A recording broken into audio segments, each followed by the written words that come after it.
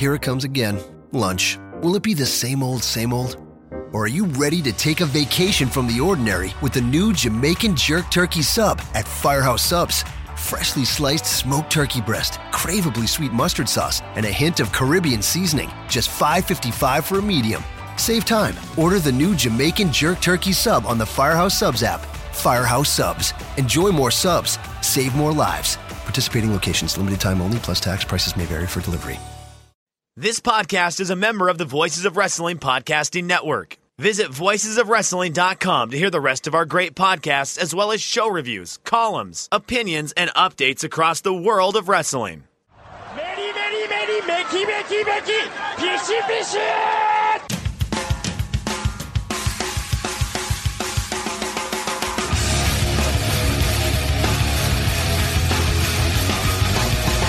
You are listening to the Voices of Wrestling podcast with your hosts, Joe Lanza. X out and go listen to some boring podcast where they're afraid of their own shadow. Okay? Don't listen to Joe Lanza, because Joe Lanza's not changing. And Rich Craich.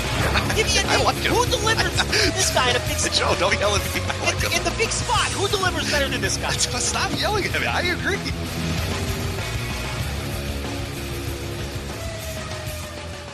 I am internationally acclaimed broadcast journalist, as heard on BBC Radio, the king of banter, the most compelling voice in wrestling media, Joe Lanza. I am here with a still very ill, very sick, potentially, possibly on his deathbed, Rich Craich. I'm sure he'll be hacking, wheezing, sucking snot, and making all sorts of horrible noises into the microphone again, which I'm sure repulsed all of the people. I'm so sorry. I try to mute because like Skype has their little mute thing, and I try to do it as quick as possible. But sometimes these things just come, or like in mid sentence, I'll just have to start like hacking, and I can't help it. So well, here's the good news. Nobody listened to the show last week anyway because iTunes is a piece of shit.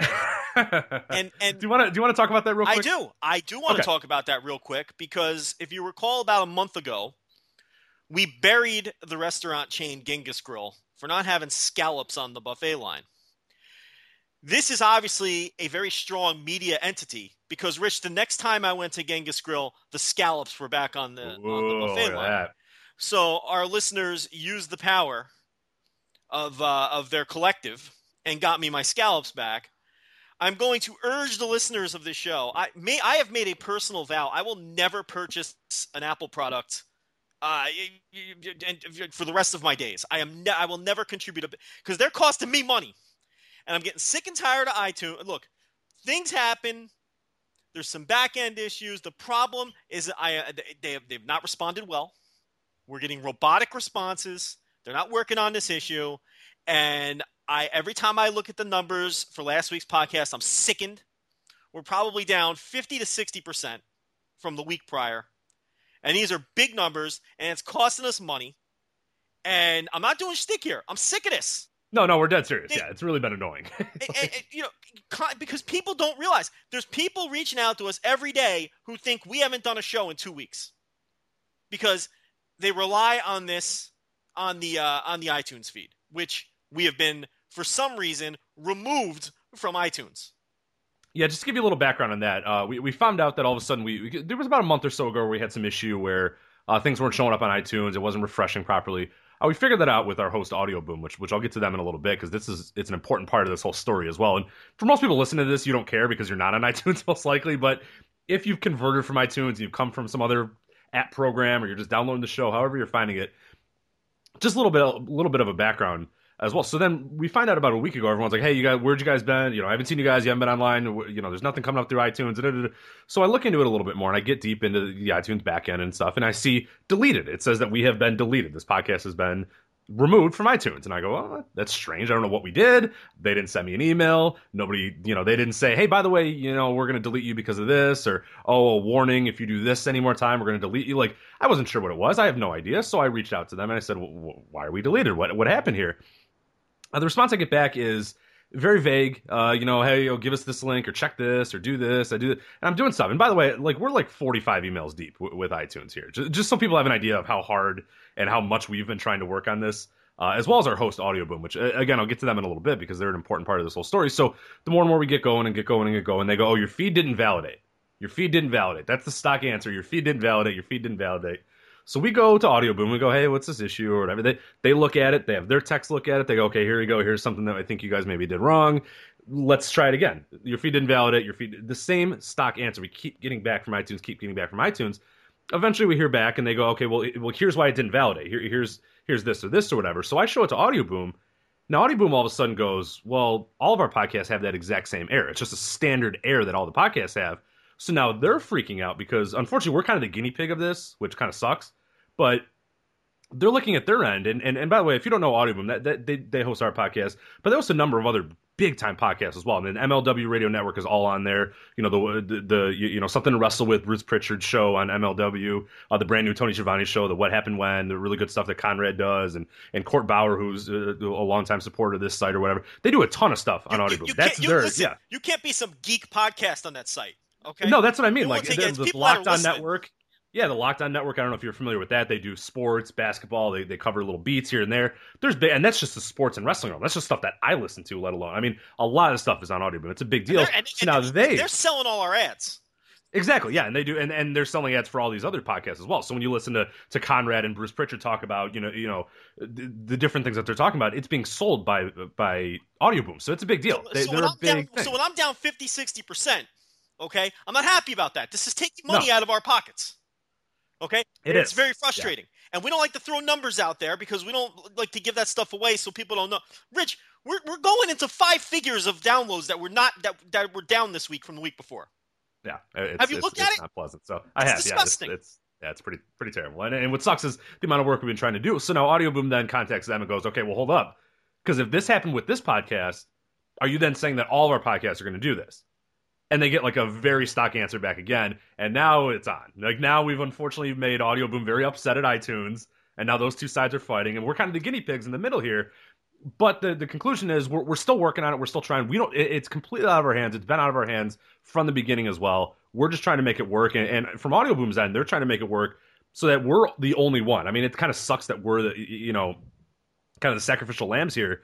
But they want to make sure that all those podcasts don't get lost too. That MLW Radio just doesn't get deleted, and that all these things and the Locked On Network and a number of podcasts that you love and probably listen to in addition to our podcast don't get removed. So it kind of sucks that we're the sacrificial lambs, guinea pigs, whatever you want to say. But yeah, it's a bigger issue now than just simply our podcast, quote unquote, being deleted. So it sucks. We're doing all we can. We're trying. Please don't tweet at us. We're aware of the issue. We know. All we can say.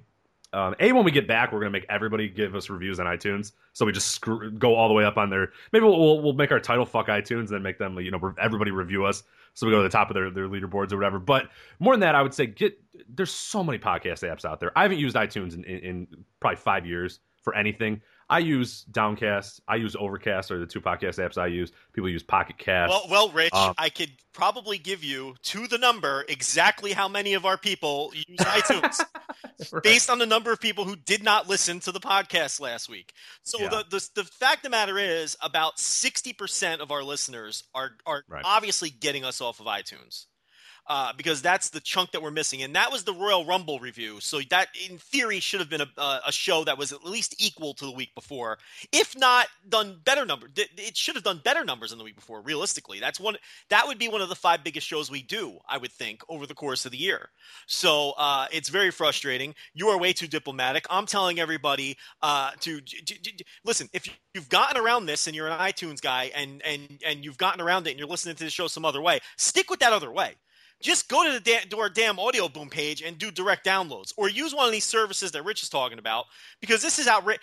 And again, it's the way they're handling this with their robotic responses. They don't give a shit. They don't care that you're not getting these shows. Look, and our listeners will come back.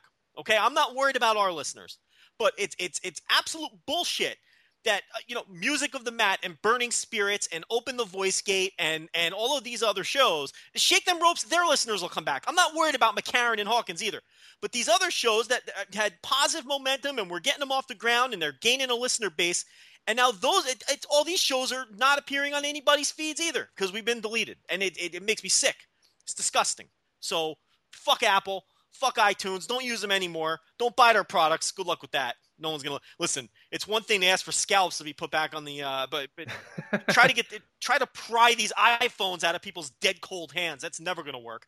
But I'm so frustrated with this. Yeah, and we're doing, and the problem too is it's like days between emails. Like, fix this. Okay, here's the quick fix, and then I don't hear from them because I'm on there all the time. I mean, they will email me, and within 5 minutes, I have done whatever they've said and emailed them back, and then I wait a day and a half to hear anything back. And that's why it's taken 2 weeks at this point, because it's like I'm doing everything I can, Audioboom's doing everything they can, but then iTunes, and it's not like it's just this one. I mean, we've heard from a few different people at iTunes or Apple or whatever, and we're just getting like horrible responses back, no responses, vague things, copy and pastes of things they've already told us to do, and we're doing all we can. And I don't know anything short of just starting a new feed. I don't even know like if that's going to be a problem again too. So I don't know what the hell to do, but I'm trying to be diplomatic. We're trying to be, get this going along, but we're now in 2 weeks and it really sucks. And yeah, like you said, it doesn't really affect us. I mean, it affects us a lot, but it doesn't affect us at the same level that it does those other podcasts that we're talking about. Like us, 2 or 3 years ago, if this happened, people would just say, okay, these guys stopped doing podcasts. I don't care anymore. I think now people realize that we're kind of established, that we do this all the time, that it's a thing. We've been doing it for 5 years now. We're not going away.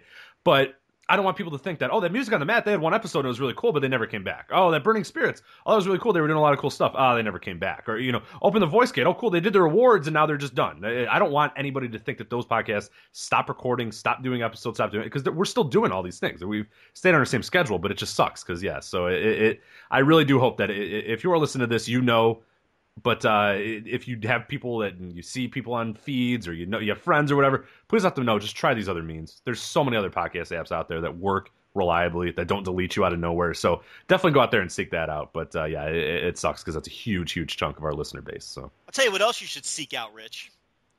Valentine's Day is just a few days away, but it's not too late to send beautiful artisan-designed arrangements from Bloom That.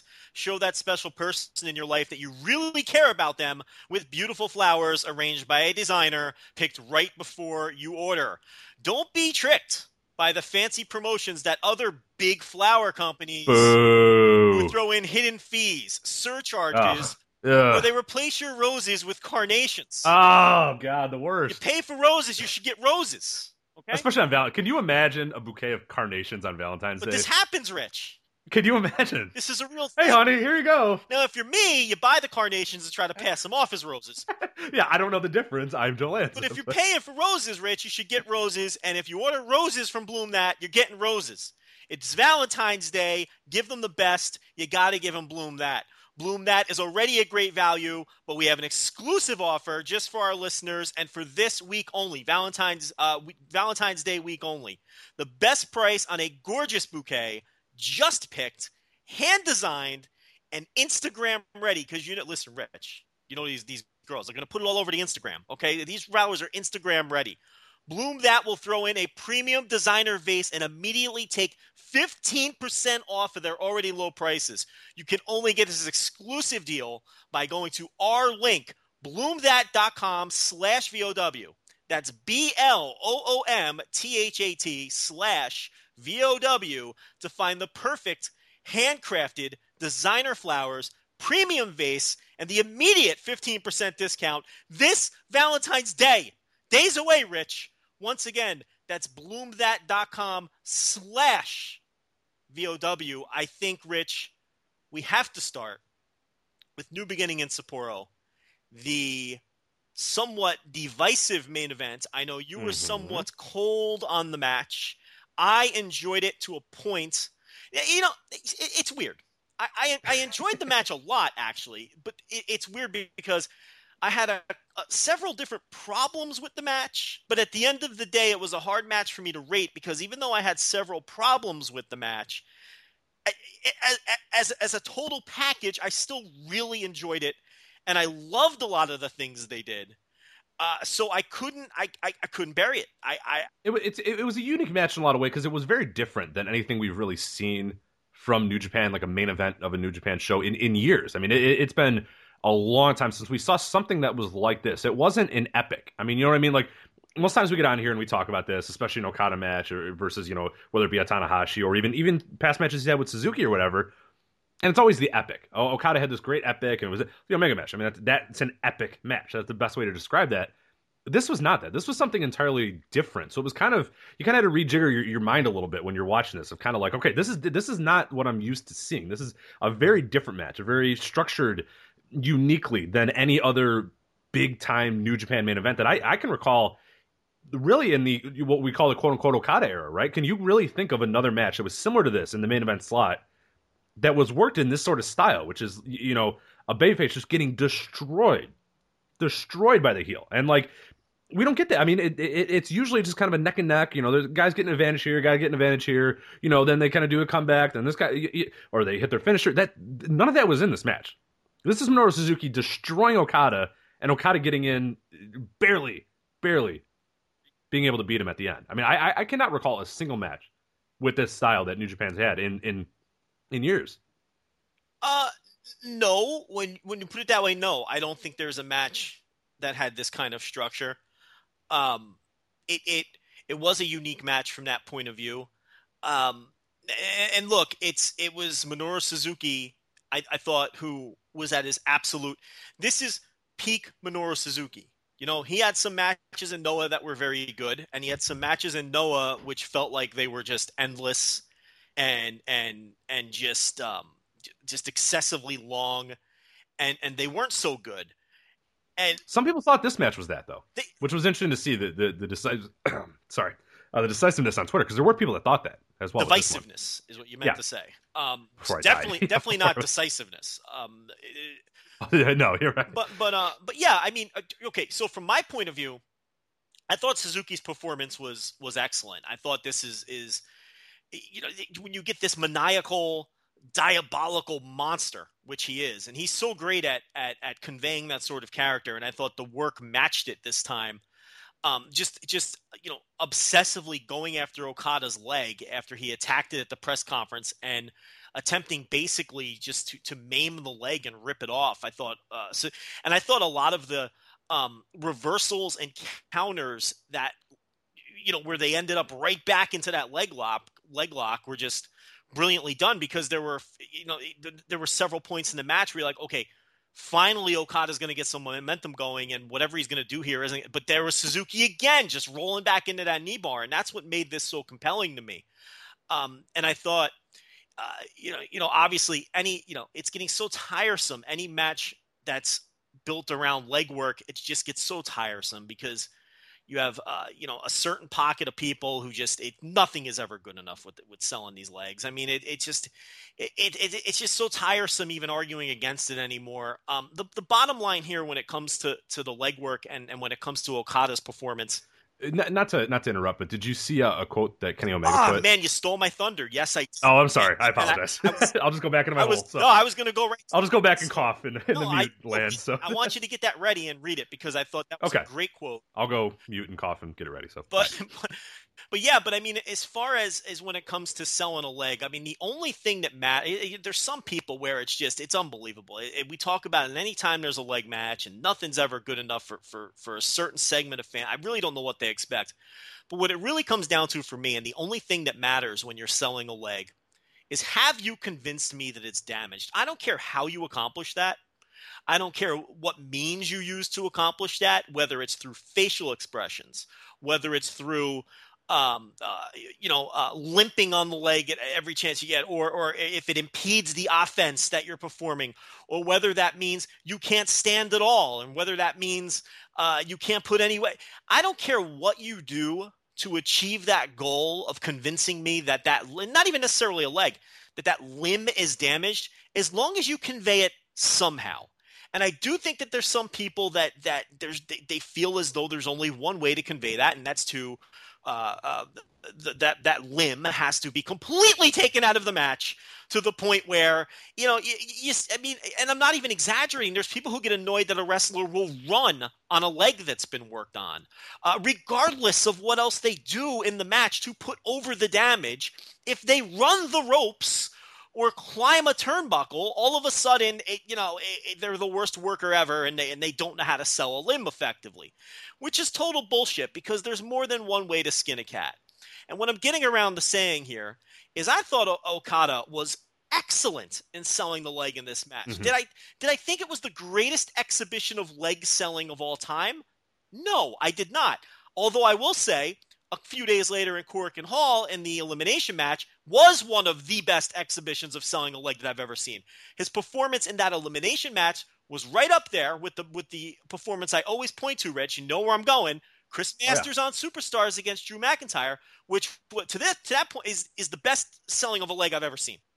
Yeah, well, which actually kind of funny about that, not to kind of get completely off topic onto this, but one thing that I've always loved about selling in pro wrestling or whatever is, and this comes, again, I come from a sport background, and that's going to be the thing that with this Kenny Omega quote, which, by the way, Joe, for your purposes, because God forbid I actually speak a full paragraph without coughing, I put it in our show notes as well, the full quote, so you can read that. That's Rich's way of saying, Joe, you don't want to talk a lot, so you read it, but go. Yeah, there you go, exactly. But no, the thing that I always love about selling in pro wrestling is I feel like it's important that next day, almost more than it is in that match. And I know that's very important to some people, that in the match you got to sell, in the match you got to convey what's going on or whatever. But we know, and anybody who's played a sport knows, anybody who's had injuries or has done physical things and knows what it's like, is when you're doing that sport, a lot of times, I mean, I can't tell you how many times I played entire games of basketball on a really rolled ankle and said, fuck it, I'll worry about it tomorrow. I'll worry about it when I take my shoe off.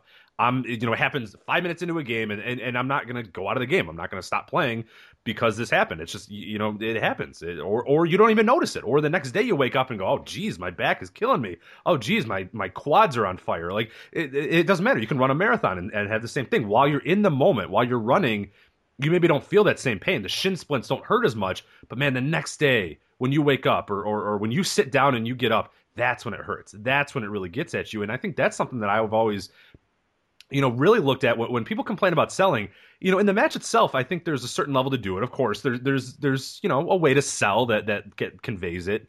That's not necessarily, I can't use my leg ever again, and oh my God, it's done, or whatever. But I think it's really important then the next day to follow up, or the next big event, or the next match, or whatever, the next visual of your character, to then show the aftermath of that. Because in my mind, you have Okada running on pure adrenaline in this match.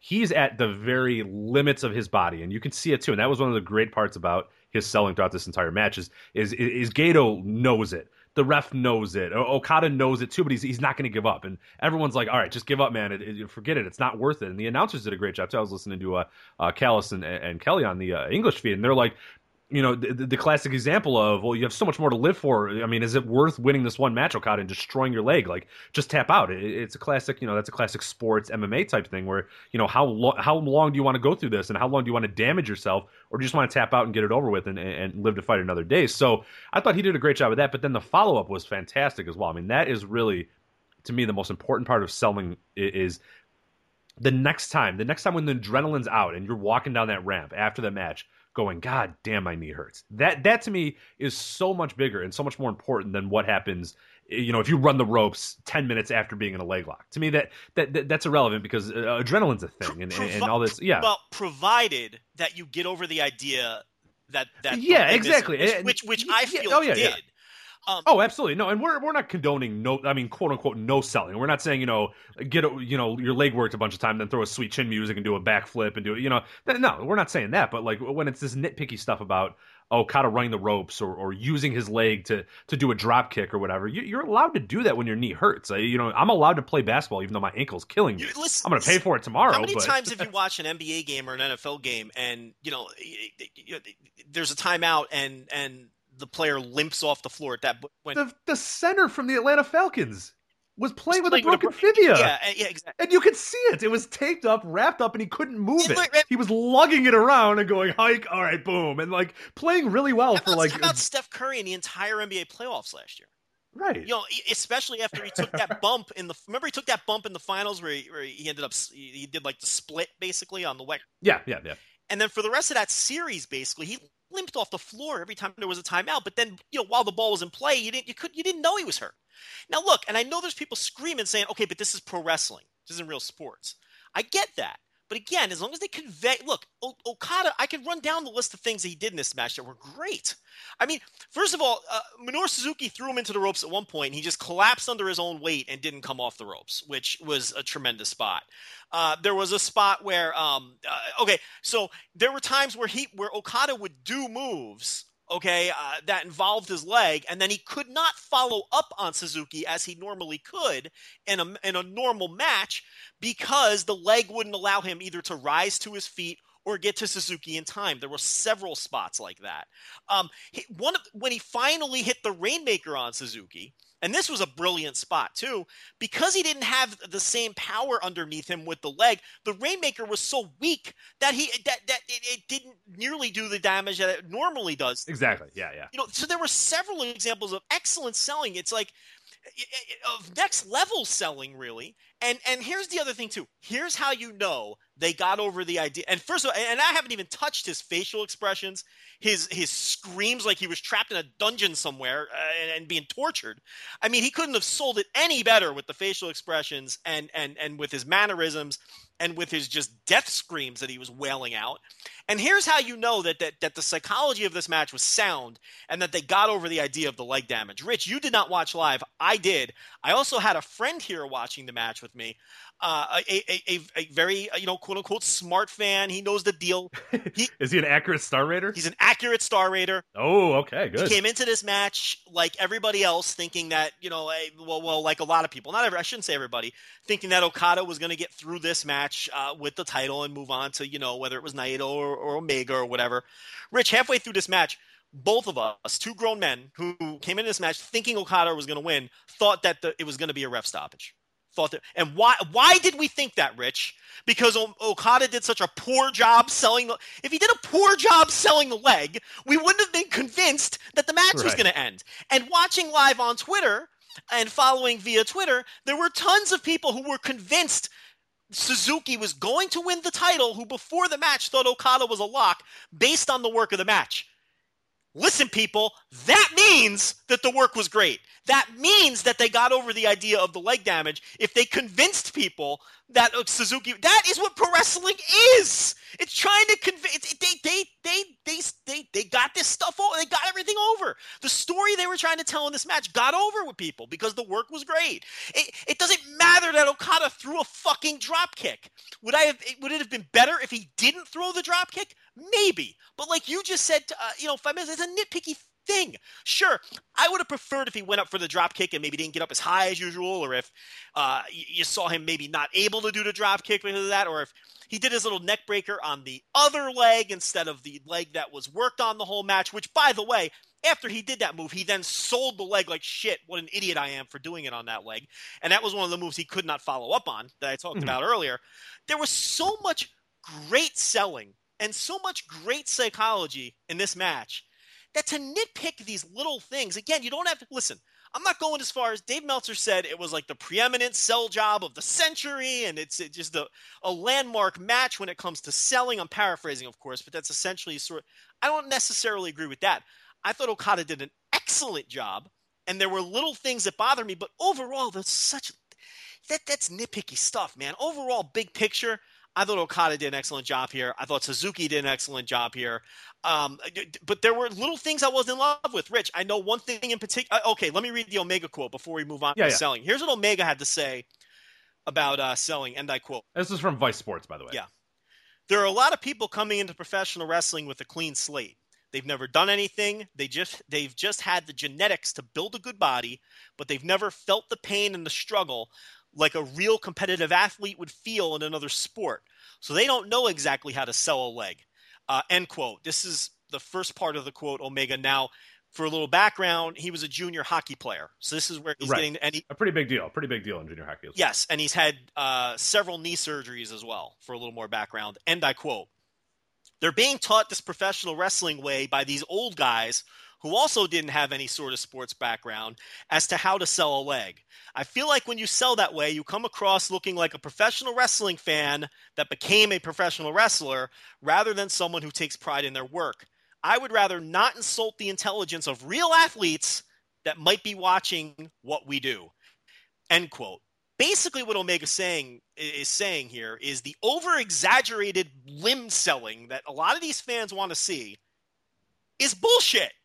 And he feels it's insulting to real athletes. He feels it's insulting to him. He feels it's insulting to the viewer to sell limbs in those exaggerated ways where the limb is just completely incapacitated. Yeah, he says in a little bit of background, this is from the Vice Sports artist. So, when, needless to say, a former goalie knows a thing or two about knee pain, as his past two operations can confirm.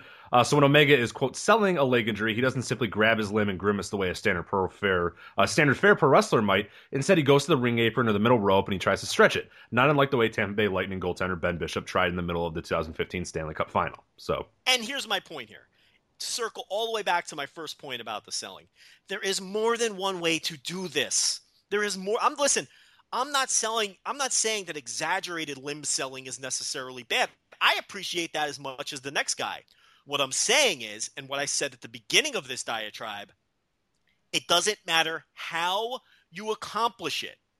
All that matters is that you convey to the viewer that that limb is in danger. And any way that you arrive at that, it doesn't matter how you get to that point. Just get there. If Kenny Omega wants to sell it the way that a real athlete would sell it, as long as he can convey the idea that that limb is damaged, he has done his job. I feel like Okada more than did his job on this night, because he fooled a lot of people into thinking that Suzuki was going to win this match. And look, Suzuki had a lot to do with it. Suzuki's a great pro wrestler. Yeah. Okay, he had a lot to do with it too.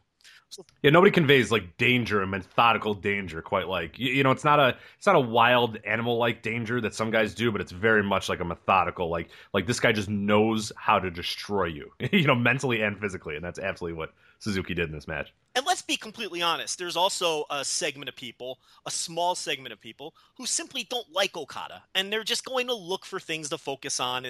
Those are the kind of people, that's just noise. You just, if that annoys, I see a lot of people getting worked up, you can't listen to that. Okay, these are people who just aren't being fair. They don't like the guy, and they and selling, like I've always said, selling is the red herring, man.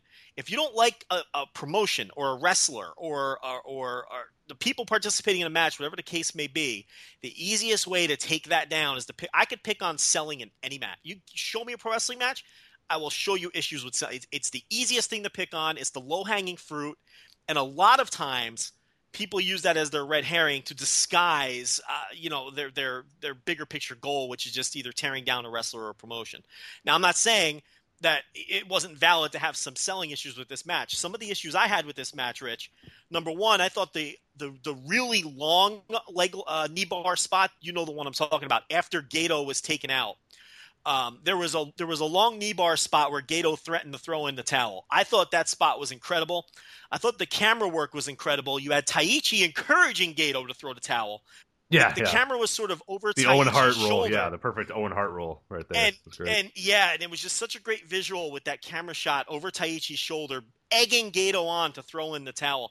That spot was great. It was the really long extended one after that, after Suzuki took out Gato on the floor, because now Okada's locked in this knee bar and Gato's not there to save him. Okay, and Don Callis did a great job getting that over. Kevin Kelly, who I thought was great all night, was terrible during this match, in my opinion. And he was terrible during that long knee bar spot. There was no emotion in his voice. He wasn't putting over the severity of the situation that Okada was in. His emotions didn't change at all, and that was the key spot in the match. I'm thinking maybe if I saw this spot, if I was watching in Japanese, I wouldn't have disliked it as much as I did. But I just thought it was egregiously long to the point where it was like, okay, this is overkill. Because now he's been in this knee bar far too long. But I didn't watch the Japanese version. They were probably just going mental like they always do, and it probably added drama to it.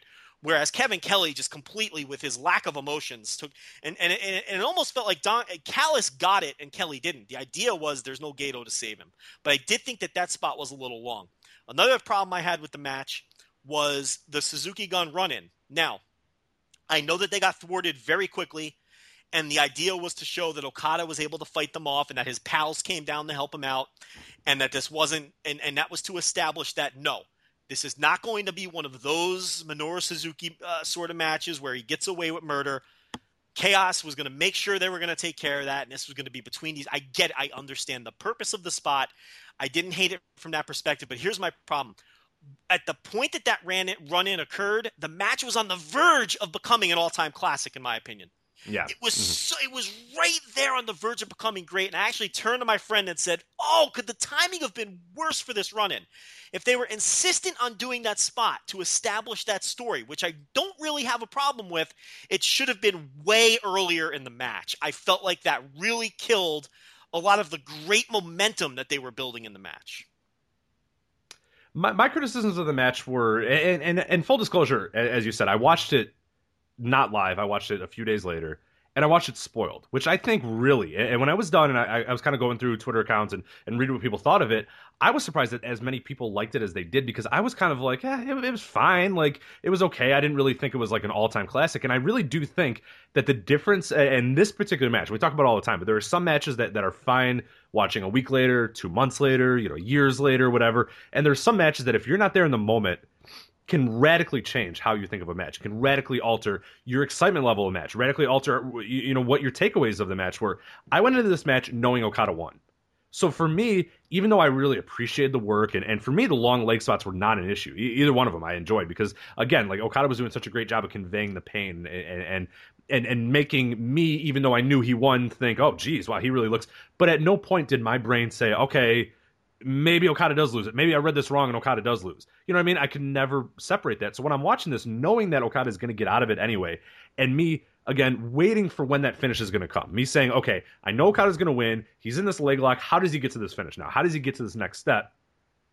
Then when I saw what happened with how he got to the next step, for me, it was all way too fast for Okada to get back, after 35 minutes or I think literally 35 minutes of his leg being destroyed. Okada just kind of in the last 5 minutes just goes. Of course, as you said, he's selling the leg while he's doing this, but he basically just out of nowhere gets going, gets his momentum back, and then it wins and it's over. And I felt like that the end was just way too quick for what had been just an epic struggle. And I thought Okada needed a little bit more of a struggle. And I thought Suzuki needed to show a little bit more in Okada's comeback to prove, no, I have the advantage in this match. You might be getting this flurry right here, and you might be doing a little bit right here, but I have been beating you down for 35 minutes. I'm not tired either, because there's really no reason that Suzuki should be all that tired or all that. He's pretty fresh in this situation. He's just been kind of working around and laughing and giggling and sticking his tongue out and just kind of playing with this kid. So I thought that would have been a little bit better if they had more of a back and forth at the end. If Suzuki had then,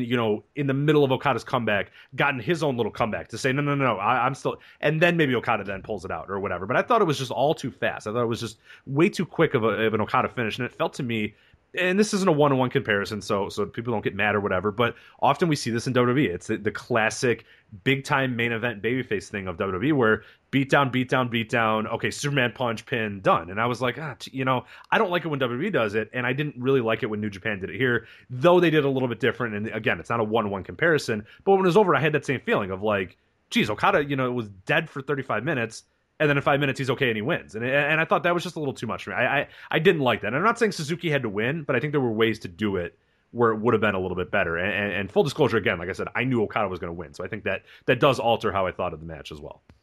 Yeah, I would think coming into the match, knowing Okada wins would completely destroy a match like this, because then there's zero drama in the long knee bar spots, which is really what the match was all about. I mean, if you take away the drama of those long knee bar spots and whether the referee is going to end it or whether Okada is going to tap, because in real time, the referee and Okada and Suzuki were so good in those moments. Yeah.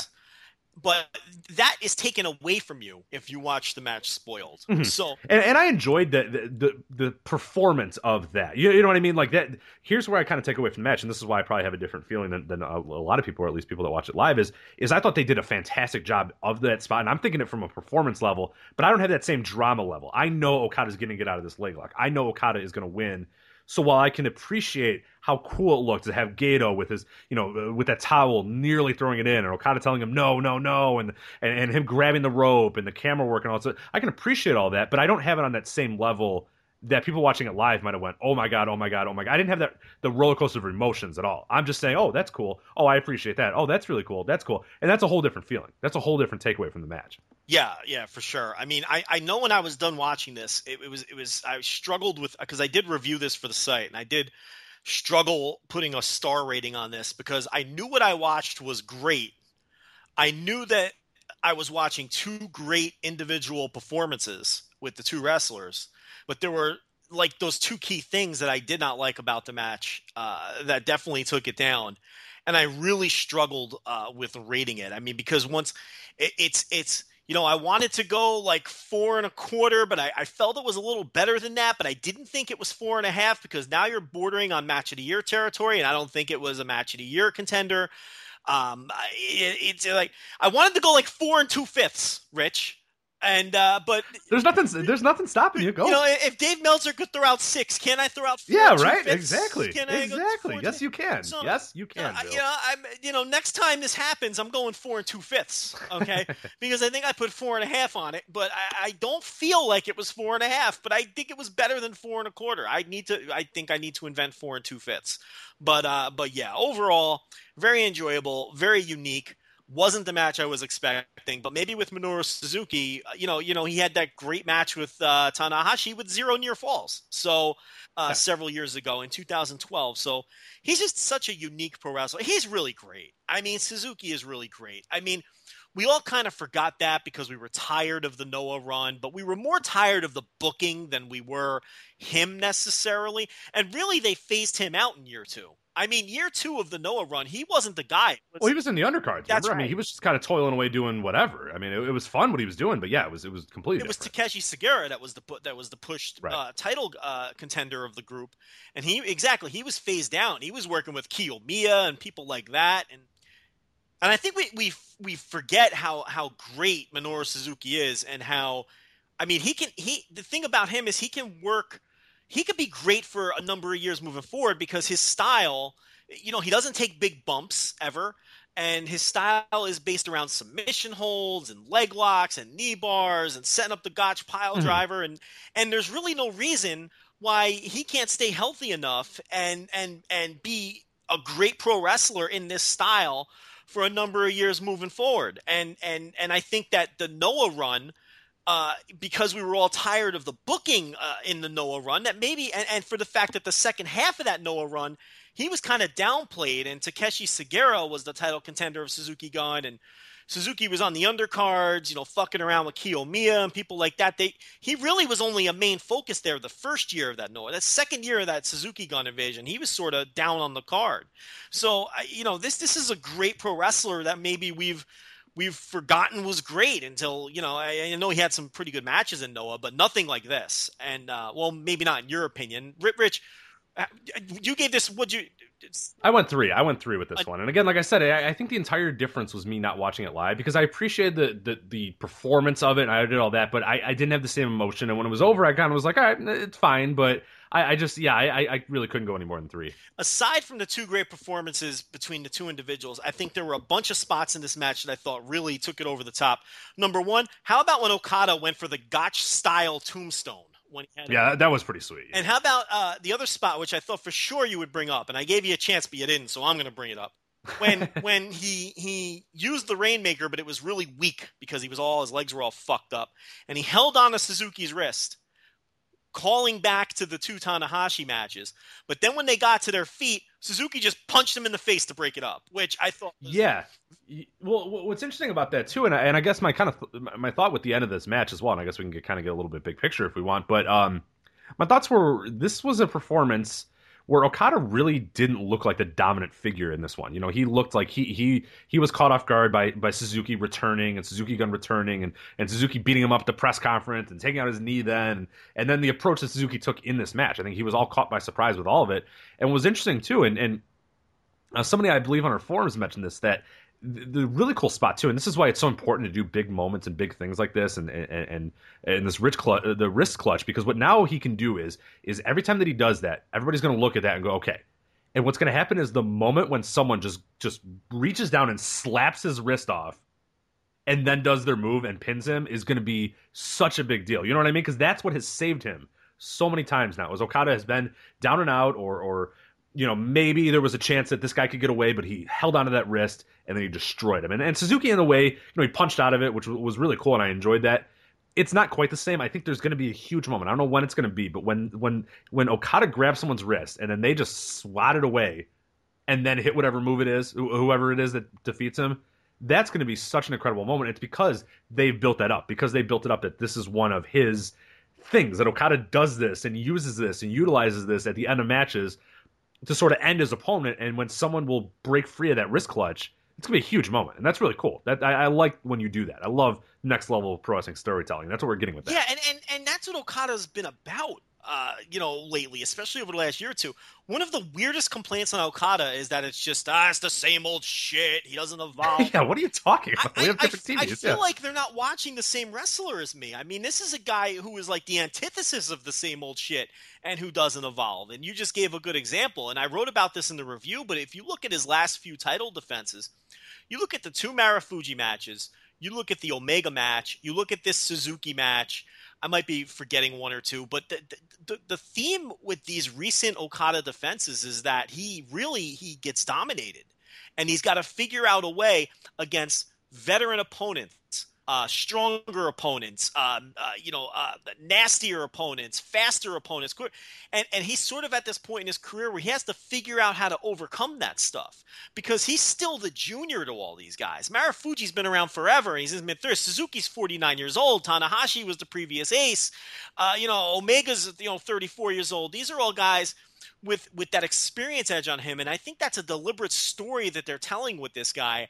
And he's creeping up on 30. It's not always going to be that way for Okada. Very soon he's going to enter the portion of his career where he is the senior person, where he's taking on the up-and-comers, and you're going to see a different kind of psychology in those matches. I think and this is how I titled my review, I think we're in the midst of viewing, right before our eyes, the transition of this guy as the ace. This is a very important part of his career.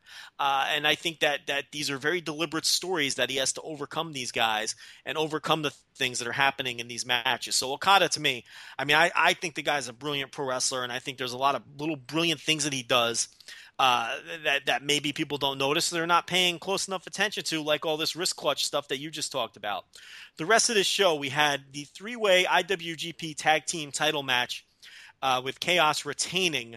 Now, here's the thing with these 3-ways. I hate the booking of these 3-ways. I'm never going to jump on board with these 3-way tag team matches. I don't like it in New Japan. I don't like it anywhere, but I really don't like it in promotions like New Japan, where where I take it a little bit. I can live with it in WWE. I really hate it in New Japan. But I will say this. They've done 2 of these in a row now. They did one at Wrestle Kingdom. They did one here. The matches always over-deliver. I really like the Wrestle Kingdom 3-way, and I thought this one was even better. I thought everybody worked hard. I don't want to see these 3-ways because I don't like the booking. Yeah, I'm kind of the same way. I thought the match itself I actually enjoyed when Yano wasn't in it. I don't know if anybody else had that same thought, or that's kind of what I came away with it, is because when there was different points where Ishii was with Archer, or Hanma and Makabe were with Davey Boy Smith Jr.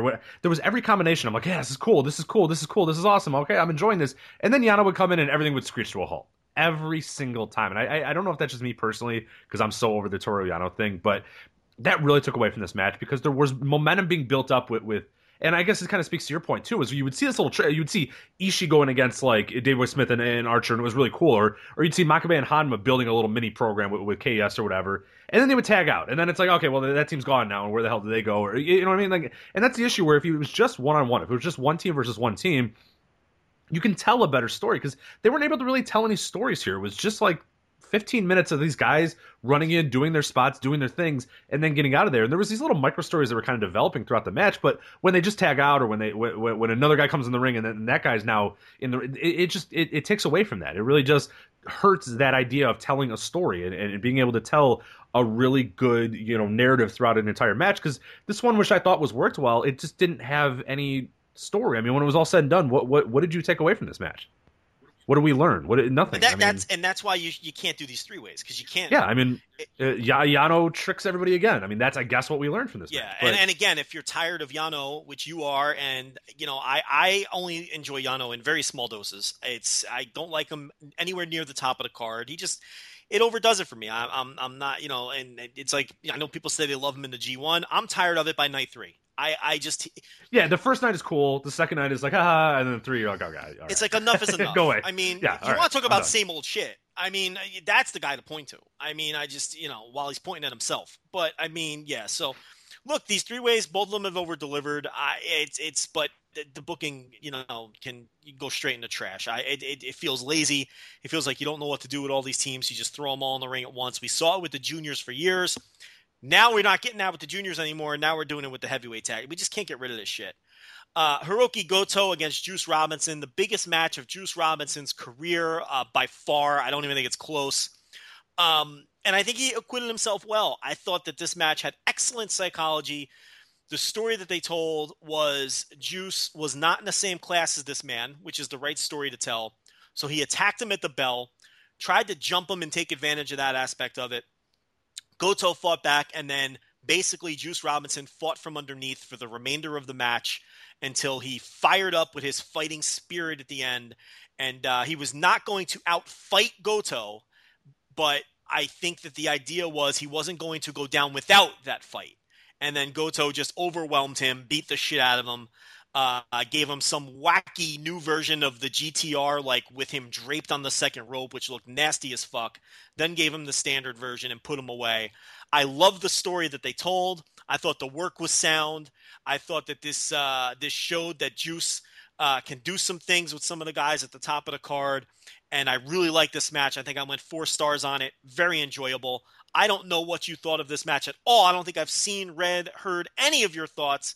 So I'm curious to hear what you thought of Goto beating Juice Robinson. Yeah, I'm actually right with you. I thought this might have been my favorite match on the entire card, and I was kind of surprised that I didn't hear more about it when it was going on and when I was looking back through our Twitter feed, because I was on watching and I went, holy shit, that was awesome. Like, and it wasn't awesome in the classic sense. Again, it wasn't an epic match, but it just told a really cool story, I thought, where Juice knew that he was outclassed and knew that this is a big moment and I got to do everything I can and everything anything that I can possibly do in this match, I have to try to do it. I might not win, but I want to look like I belong. And I think that was the point of this entire match, is Juice looking like he belonged. And it was obvious that Goto was better, that Goto was more of a veteran, that Goto was going to win, that Goto should win, that, but Juice, when it was all said and done, showed, I'm not far off. I'm there. I'm close. I'm not there yet, but I'm going to get there pretty soon. And I think that's a really cool story, because it doesn't always have to be a neck and neck thing. It doesn't always have to be where at every moment I think, oh my God, is Juice Robinson going to win here? Oh my God, everything's a 50-50. This was not a 50-50. There was not, you always laugh when I talk about the odds of, winning the Royal Rumble. Everybody has a 1 in 30 chance of winning the Royal Rumble. No, they don't, because some people are better than others. Goldberg has a better chance to win than Fandango or whatever. And that's just the way of it. And this wasn't a 50-50 match. I mean, Goto was the heavy favorite. He was, anybody with betting odds is going to put their money on Goto to win this, and rightfully so. And Juice knows that, and Juice understands that he's an underdog, and I thought he did a really good job of working like an underdog and doing different things throughout the match to prove and to show, the viewer that he knew that he wasn't as good, so he had to take a little bit of shortcut. He had to charge him at the bell. He had to do this. He had to do that. And when it was all said and done, he lost, and Goto kind of put him away in decisive fashion, or really made him look, kind of silly at the end. But that's fine, because I think you want to prove that there's a hierarchy, and that Juice isn't quite there yet, but at least he can afford himself, and at least he can look like he might be there pretty soon. Yeah, that's a cool story. Yeah, he beats Goto in the tag match, which as Rich, he's going to die. I didn't get to the mutant time. I did not. I tried. He beats Goto in the tag match, and then a couple nights later, he eliminates him from the elimination match when they're the last 2 guys left. So they're showing that Juice is like almost there, but this match showed that Goto is still a clear step above him, which is good. Story. That's a good story to tell. I don't want my entire roster to be a big blob. We talk about the WWE blob all the time, where everybody exists in this blob and they can move in and out of the blob whenever they want. New Japan, no. Juice is in this class, Goto's in this class, and because we see what's funny too is when Goto goes to the next class, he kind of gets outclassed a lot of times. Yes. And then he's got to move back to this class and dominate this class, and but that's cool. I like these ideas of having these sort of matches. Somebody does not do this anymore, and I really wish they would. Where you have a random guy get a big title match, and it's like, well, geez, I don't understand why this guy's getting a title match, but he got a few falls on this guy, so kind of cool. And then he just gets outclassed, and it's like, oh, well, yeah, he got lucky and he got a few different pinfalls here and there, but it's obvious he's not as good as John Cena or whatever. But they don't really do that. Everybody's kind of in the blob, and this was cool. It was different, which I love. There's tiers here. And WWE, you're either one of the 2 or 3 you're John Cena, Undertaker, or a tippy top guy, and then there's everybody else. There's 80% of the rest of the guys, and then there's your Fandangos and your Ascensions. There's basically, like you said, a giant blob in the middle of all these guys who are the same. And if they're baby faces, they're really good. And if they're heels, they can never win without shenanigans. And that's why it's so frustrating sometimes to watch that company, where here there's very clear tiers. And Goto's very clearly a step above this guy. And this is what the story that they told. And you're right. You made a good point. When Goto steps up in class, he loses his IWGP Heavyweight title matches. What is it, 0-8 or 0-9? 0-9 now, I think, right? You know, he loses a G1 final against Kenny Omega, and you know he can't beat the Tanahashis and the Okadas, and that's that's the double-edged sword of the tiered system in New Japan. It leads to a lot of predictable finishes, especially in tag team situations and things like that. But it also leads to cool stuff like this, where guys can move up or even move down the card, and you kind of can have a feel for where they are in terms of where they're tiered. And I agree with you. I prefer that system. And maybe that's why we get wrapped up in this promotion more than we do WWE. Who knows? Roppongi Vice survived Taichi and Taka Michinoku. I thought this match was shit. I didn't like it at all. Okay, good. I thought I was on an island of my own because you are not. I haven't seen anyone who said they liked this match. It's universally panned. I'm shocked that a Taichi match sucked. I am just stunned by this revelation. It took forever to get going, with his... Yeah, what was going on? I was like, I thought my video froze or something was going on. I was like, what? We're not doing anything. What is going on? What are we... Oh, God, yeah. And it's a shame because I thought Roppongi Vice, I think they're on the best run that they've had yet in New Japan.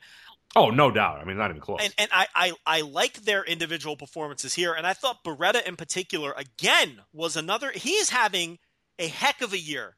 And not a lot of people are going to notice because he's in these mid to lower card junior tag team matches. And they're probably matches that a lot of people are skipping because, you want to get to the top of the card. If you're not a big time New Japan fan, you're just going to want to watch the key stuff. Beretta in particular, we know Rocky's good. We know Rocky's an excellent pro wrestler, but Beretta is really having an excellent year in this company with these subtle performances in these tag matches. I thought he was great here.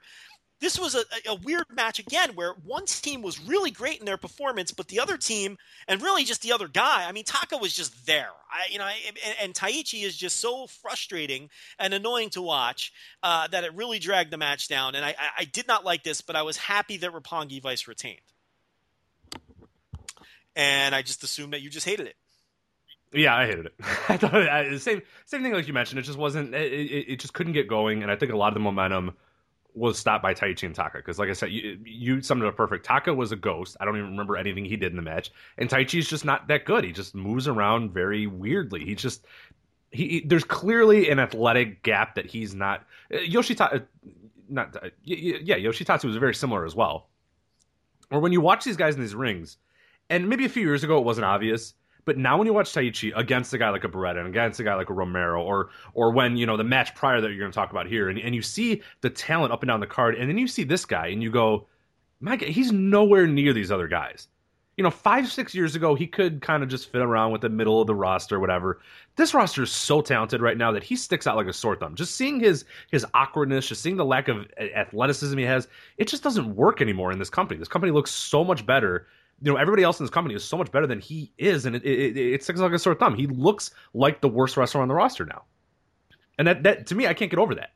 Watching him in the ring and watching him move around as weirdly as he does. He's just, and it's not like an attempted weirdness. It's just how he moves and how he works, and he's just not a very athletic dude. And it really has shown recently. And I think that now in his return, when you see him against these other guys and you see the rest of the talent up and down the card, and you go, oh my God, this guy's nowhere near the class of these other guys. Nowhere near.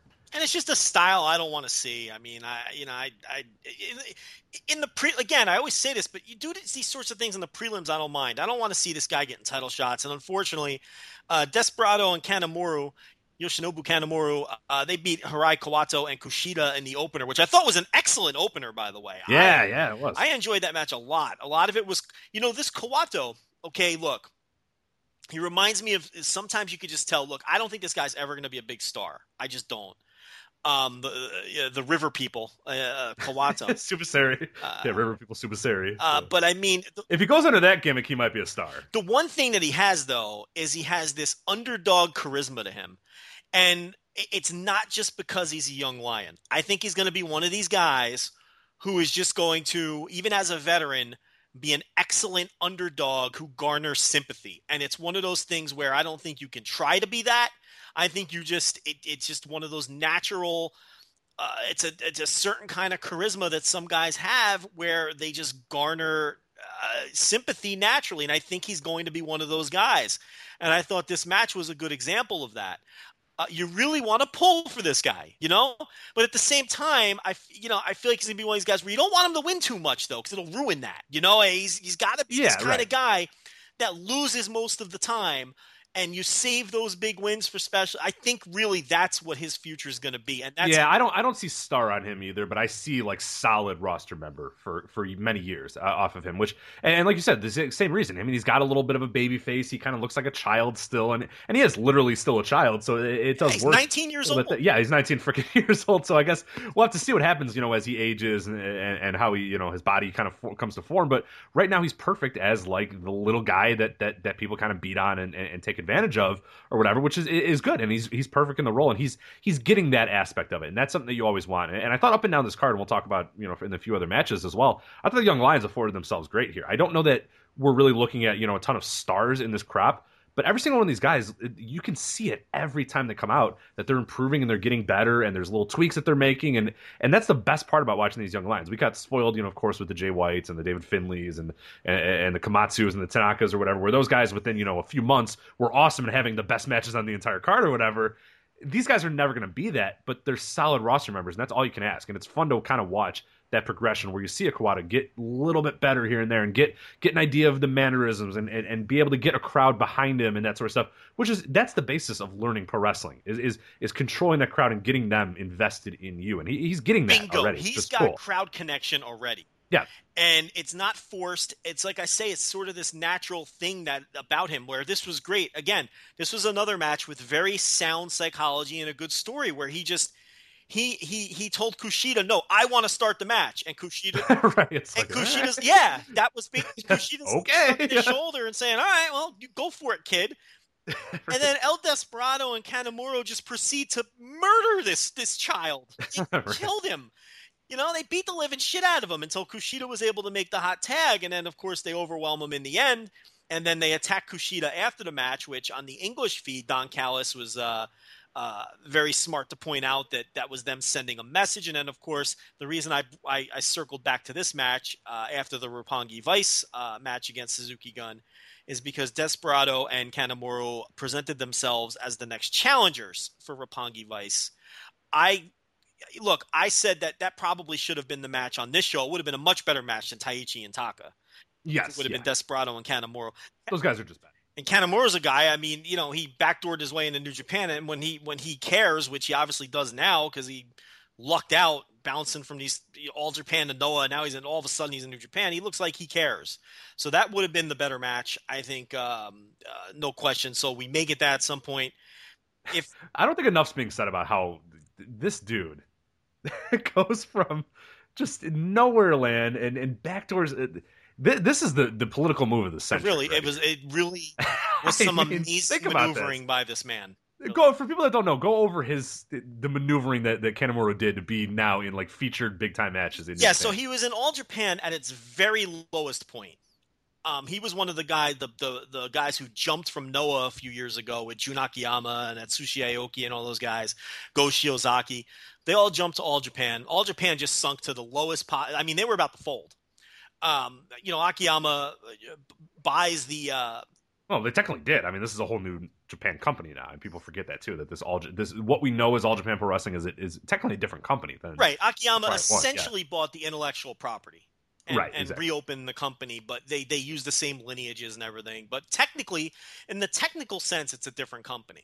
And the old company did fold and cease to exist. And then when they were at their very lowest point under Akiyama, he wasn't getting paid. So he jumped to Noah.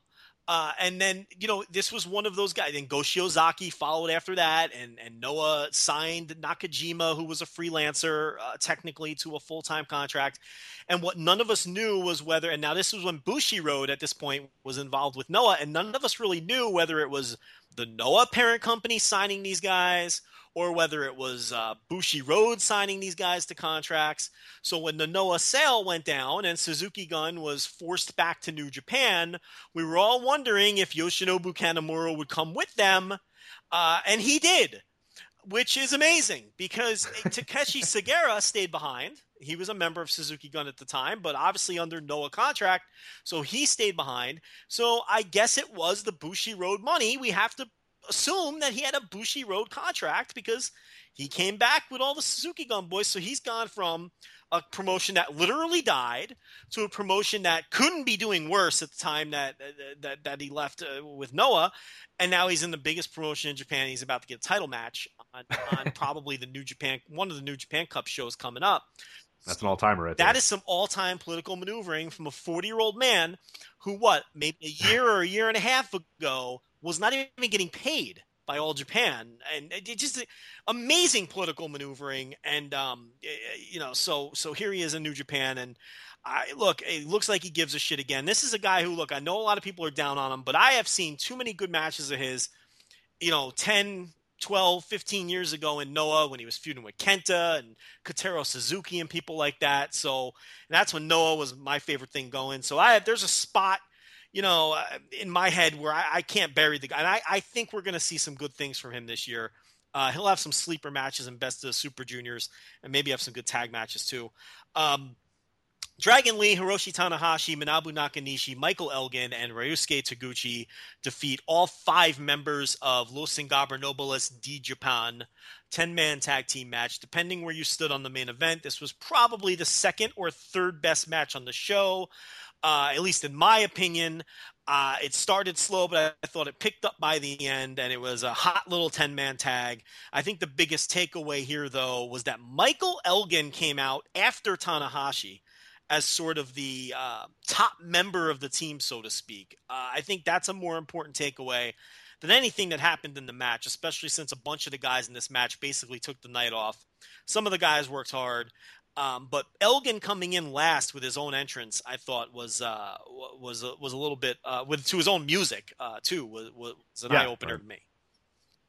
Yeah, I thought I really enjoyed this match. I mean, not for any technical reason. I mean, it wasn't like a spectacular match, but the characters in this match were awesome. And Dragon Lee is a guy that I really hope just hangs around, and it looks like he is going to be hanging around for a little bit longer and taking more dates, because I think he fits great in this roster too. And he just looks like $1 million too. And we'll get to it in a sec. I know you want to talk about it. Everybody wants to. We'll get to it in a sec, and you'll know what it is in a moment. But yeah, I thought that even Taguchi, I liked what he did in this match. And I thought, again, we look at Tanahashi, and I think the story that we kind of thought that they were going to tell with Tanahashi, we're kind of seeing right now, where he's a guy that just doesn't want to let it go, that still thinks he's the shit, and he's really not. But it works well. It's a great little character he's got going right now, and he still thinks it's the biggest fucking deal in the world that he's the never open weight 6-man tag champion, and it's the greatest thing ever. How happy Hiroshi Tanahashi is to have this stupid title. This title doesn't matter at all. 700 people have held it. Everybody's held it for like 2 minutes. This guy is main evented numerous Tokyo Dome, and he thinks every show, we got to do a photo op, guys. Let's all stand around our titles and let everybody know that we are the champions. I just thought it was kind of goofy, this match, but I thought it was a fun goofy. You know what I mean? Like, this is exactly what I look for when I look for a match that's got a little bit of fun to it, a little bit of character work and that sort of stuff. And I thought, again, you see Dragon Lee and you see Takahashi, and you go, oh my God, these guys are just the greatest, and I cannot wait for another match of those two. Those guys should just wrestle each other, randomly once or twice a year for the next 15 years. You know what I mean? Like, they should always be linked. I would hate to not be able to see those two fight each other at least a few times a year. And you're going to see them wrestle each other in a couple days. So. Yeah, exactly. Because even in 4 minutes to start off this match, you're like, Jesus Christ, these guys are just so good. Yeah. And they just kill each other, and they don't care, and they love it. They just work so well together. It's as classic of a combination of two wrestlers as you'll ever see. I don't care who you want to name: Psychosis and Rey Mysterio Jr., Dynamite Kid and Tiger Mask, Ric Flair and Ricky Steamboat. Go right down the line: Lightning Kid and Jerry Lynn, Okada and Tanahashi. Some guys just work great together and have tremendous chemistry. Eddie Guerrero and Chris Benoit, whoever it is, okay? These guys are right there with them, and better than a lot of the combinations that I just named in terms of output, in terms of great matches. And they're going to have another great one in Osaka. I have no doubt about that. Mm-hmm. So, and they were the highlight of this one, too, when they were in there. So, but, Rich, how can we not talk about Dragon Lee's music? That is it, yeah. I mean, this is just an incredible song. Somebody did digging and found it on the internet. It's called "Come Get It, Rich." If you haven't heard this song, I mean, I feel like you should open the show with this song. I might. Yeah, I might. 'Cause the best part is they played it for like 45 minutes at the end of the match. Because, like I said, Tanahashi is just glad-handing with everybody and showing off his stupid little never open weight title. And this song is just playing. They repeated twice. That's the best part is they had to the guys in the truck or whoever that fuck does the New Japan overdubbing had to play the song twice because Tanahashi wouldn't get out of the goddamn ring. It was so great. The song makes no sense for Dragon Lee. It's an incredible, like, it's royalty-free rap song. We'll play. You're listening to this now, even though you've already heard it. But yeah, I'm absolutely gonna play it. Yeah, it's one of these stock royalty-free. I don't know if I can download it for free though. You can play how many seconds of it though? But I don't know how to get it off the website. Oh, that's a good point. Yeah. Well, let's see. I'm on the website now. All right, you're gonna have to link me. I think I can link you. That's no problem. What's it? Or just give me the title. I think you can get it for free if you want to use it for a podcast. There's no charge. Ah, yes. Here, I will provide you the link. Well, that is us. We are a podcast. You can look this over. I'm pretty sure. I don't think the legalities here. I mean, of course, Billy Corgan gave us, full property to use his song. So. Well, you're under that 13 seconds. So. I do keep it very quick. Which we didn't until he owned TNA, and then we said, we might as well, just in case he listens. Yeah, there's your link if you want to take a look at this. Right. Now you can come get it. I know you wanted to recite the entire song, the lyrics. So I will let you do that. I've listened to this song probably 100 times by now. My favorite bar from this song. Yes, please let it. Yeah. Is what it do, ma? Just being you, ma. That's my favorite bar of the song. So yeah, I may do a full-length version of this rap at some point for the listeners. I'm not going to do that. But did you? License not available. Bid for this item. Look, you could just click podcast. I tried it. I did. It says license not available. I just got to sign in. Hold on. Let me sign up for this. It says perpetual use. I tried it. Just said I can't do it. I have to bid for it. So he knows it's high. He's wondering all of a sudden. This guy, whatever his name is, what's Warner Chappelle. Yeah, he's all of a sudden he's seen a lot of hits on this. Wait, hold on a minute. Yeah, he's like, maybe I should be charging for come get. Yeah, hold on a minute. What's going on here? I wonder if he knows. Revenge like Montezuma. Yeah. It really is a tremendous song. I'm confirming my email right now, so continue as we get on this quest. Booking this song live on the air. Yeah. Oh no, where'd it go? In the spam folder. This is not good. You know the worst part of this segment? All of it? Besides all of it, is if you successfully... everybody's going to hear it at the beginning anyway. Yeah, and then they're going to hear this it's conversation. The worst. It's like, terrible. Yeah. You know what? Instead of that, what we're going to do is play it over this. Instead of at the beginning. That might be a better idea. Because you're right, because it will be ridiculous if we... Yoshihashi took on Takashi Iizuka. Yeah, please while I do this. This was terrible match number 2. Actually, terrible match number 1, since we're going in reverse here. There was really nothing to like about this other than Yoshihashi gets himself a nice little singles win on a pay-per-view over Iizuka. I was happy that there wasn't a DQ finish. I was happy that Yoshihashi won, but the match was certainly nothing worth talking about and probably below average. Even though Yoshihashi worked his ass off as Rich tries to like. Okay, I can download a preview, so let me see how long this preview is. It might be just 2 minutes and 13 seconds. Well, I don't think it's the whole song. I gotta find out how long this. Well, it's a preview. They're saying they're not going to give me. I have to bid for the full item for a podcast. Well, so. You can find out what New Japan paid for it then. Exactly. Oh no! Okay, you're right. I get 2:13. Yeah. Okay. Well, told you. There you go. Okay. Well, I'm gonna play it over this then. This entire that last segment. Now you're hearing it now. It's over. It's done. You've already heard it. What terribly constructed radio. This is not exactly music of the mat that we're doing. No, those guys do a masterful job weaving songs into the. Chris knows what he's doing here. We're just. He really does. We are. I don't know why people listen to us. And then we had a couple of prelims here. There's really not much to say. Tenzan Kojima and Nagata defeated Hanare, Tomoyuki Oka, and Yoshitatsu. I like this one because those three said, you know what we're going to do? We're going to gang up on Kojima. And I was like, what are you guys doing? And then Kojima just chopped the fuck out of all of them. Actually, I do have some thoughts on Oka.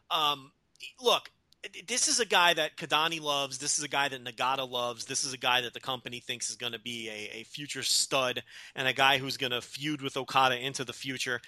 And it's like I watch him wrestle, and I don't see him jump off the screen as any kind of future star. He doesn't have that quality that a Ben K or a Takuya Nomura or somebody or Higuchi from DDT. Those guys jump off the screen to me, and when I watch those guys, I think those guys are going to be fucking stars. I'm convinced of it. I don't get that feeling with Oka, but here's the thing, Rich. He's had 7 matches in his life. Right, and maybe we should wait a little. Maybe we should. If there was ever a time for pump the brakes, it is coming up with hot takes on Tomoyuki Oka, and I'll tell you, 7 matches in this kid. I tell you, I just don't see it. But I mean, here's the thing: for a guy that's only had 7 matches, he is very sound. I mean, he's got that beautiful belly to belly overhead suplex that he throws in every match now that I think looks great. He shows real good fire, like all the young lions do, and he's very technically proficient. I'll tell you. He better damn well be, since they had this guy in mothballs for about a year and a half and really treated him with kid gloves. They still haven't debuted the other guy, the other heavyweight. I can't think of his name, the big muscular dude that apparently is headed towards a one-on-one match with Billy Gunn after they had their little confrontation. Oh, the guy bursting at the seams because he's juice out of his mouth. Yeah, the guy that legitimately failed PED testing in his and was kicked out. I can't imagine why. Yeah. I can't think of his name though. It's not Kanemitsu. Kanemitsu's the other guy, the other young kid. I can't remember the big guy's name. But yeah, Oka's only had 7 matches, and for a guy with 7 matches, I mean, geez, he already looks better than a lot of these performance center clowns who get on you see on NXT or even on the main roster for that matter, who have been training in this performance center for 2-3 years. So, I mean, yeah, but does he look like a star to me? No, but he also has, they aged him 15 years by shaving his head. He's like the first guy in history who shaved his head and ended up looking older instead of younger, which... Yeah, he really does look like he's like 35 years old. 35? He looks like he's pushing 50 shaved head. He really does. His shaved head exposes his receding hairline.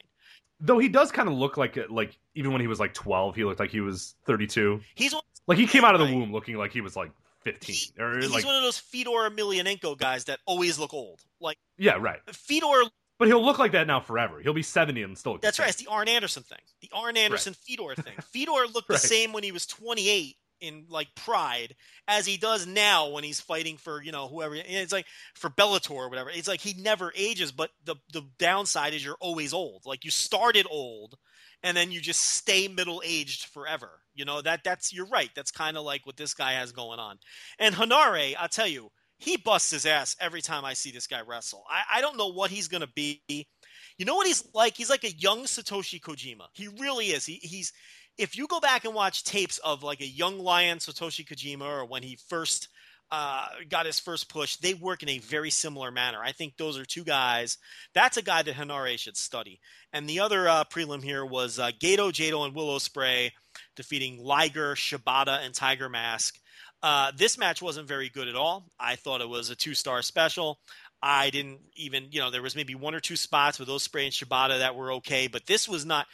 The Korakuen match they had about a week before, where they were on opposite sides of an 8-man, was much better. Ospreay and Shibata were much better in that Korakuen match. I didn't like this match at all. I thought it was very dull. Yeah, no, it really didn't go anywhere. I mean, it was only like 6 or 7 minutes, but it felt like forever and nothing happened. And yeah, it was not good at all.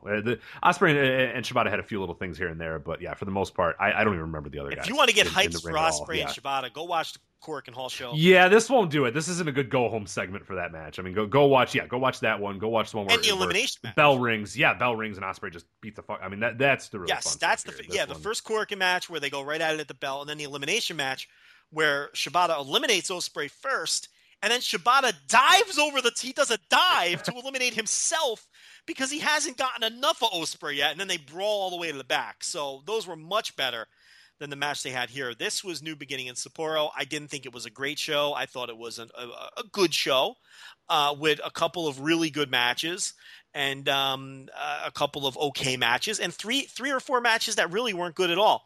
I think in terms of New Japan big shows, this was the first New Japan big show in a long time where I thought there were 3 or 4 matches that really were poor matches. Sometimes you get 1 or 2. This one, you had the junior tag title match, you had the Yoshihashi Iizuka match, and you had the match we just talked about. I thought were legitimately poor matches. And then the Tenzan 6-man was with Oka was just a match. And the rest of it was pretty good. But, there were 3 matches there that to me were legitimately poor. Yeah, I feel kind of an idiot that we had that discussion a few weeks ago where, you went over which card do you like better. And I was like, the Sapporo one I really do like. And yeah. Well, see, here's the trick, Rich. From someone who has a big mouth, I'm going to give you a tip. You don't bring up when you're wrong. You let other people if other people bring it up, you take the L. You know what I'm saying? But if you didn't say that, maybe no one would have remembered. That's fine. It's like no one would have remembered that you picked this show. If someone calls you out, yeah, you'd be a man. But, you could have gotten away with that. The DMs are blowing up here. Are they all wrong or what? No, this is a decent one.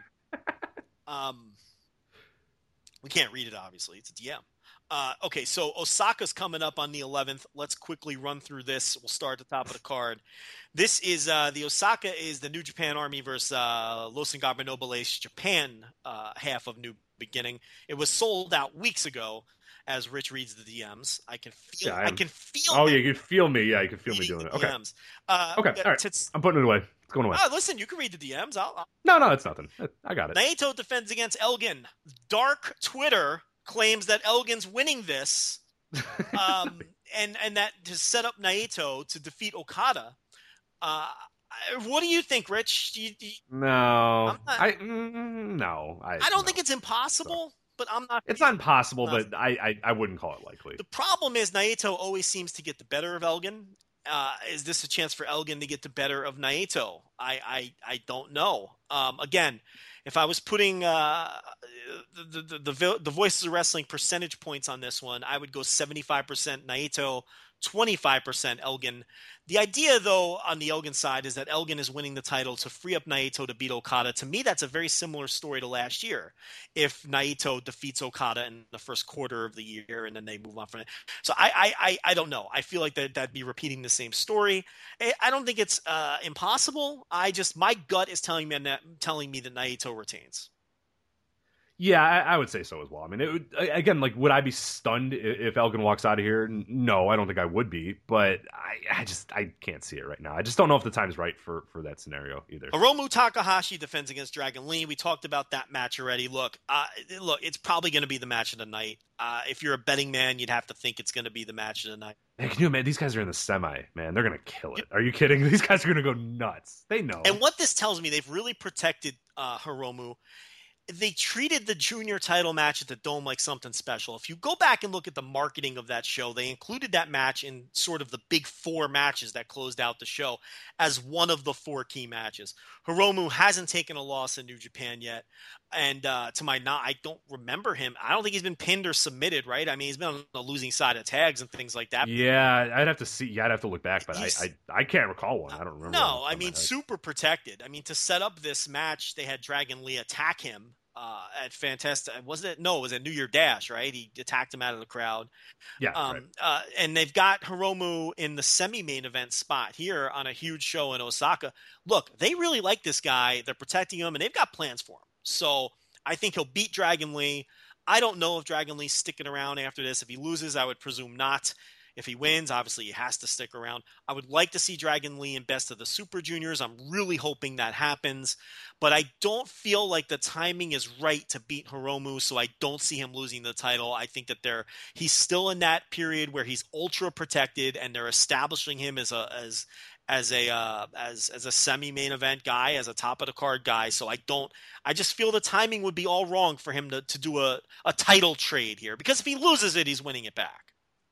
Yeah, and I don't like that either. I just like establishing one guy, and I think now is a good time to just let Takahashi have a nice little run with the title and let him be the dominant figure of the junior division for a while. I think that's not a bad idea. And Dragon Lee loses nothing by, no one's going to care. If Dragon Lee loses this match, it's not that big of a deal. He can come back in a few months and redo this again, or win Best of Super Juniors. Or there's many different scenarios you could do. But yeah, I don't think the time's right for him to win, and I don't think the time's right for Takahashi to lose. So I think that's the better result. The exact same tag team title match from Sapporo will will occur in Osaka, which is why the result of the first one really didn't matter.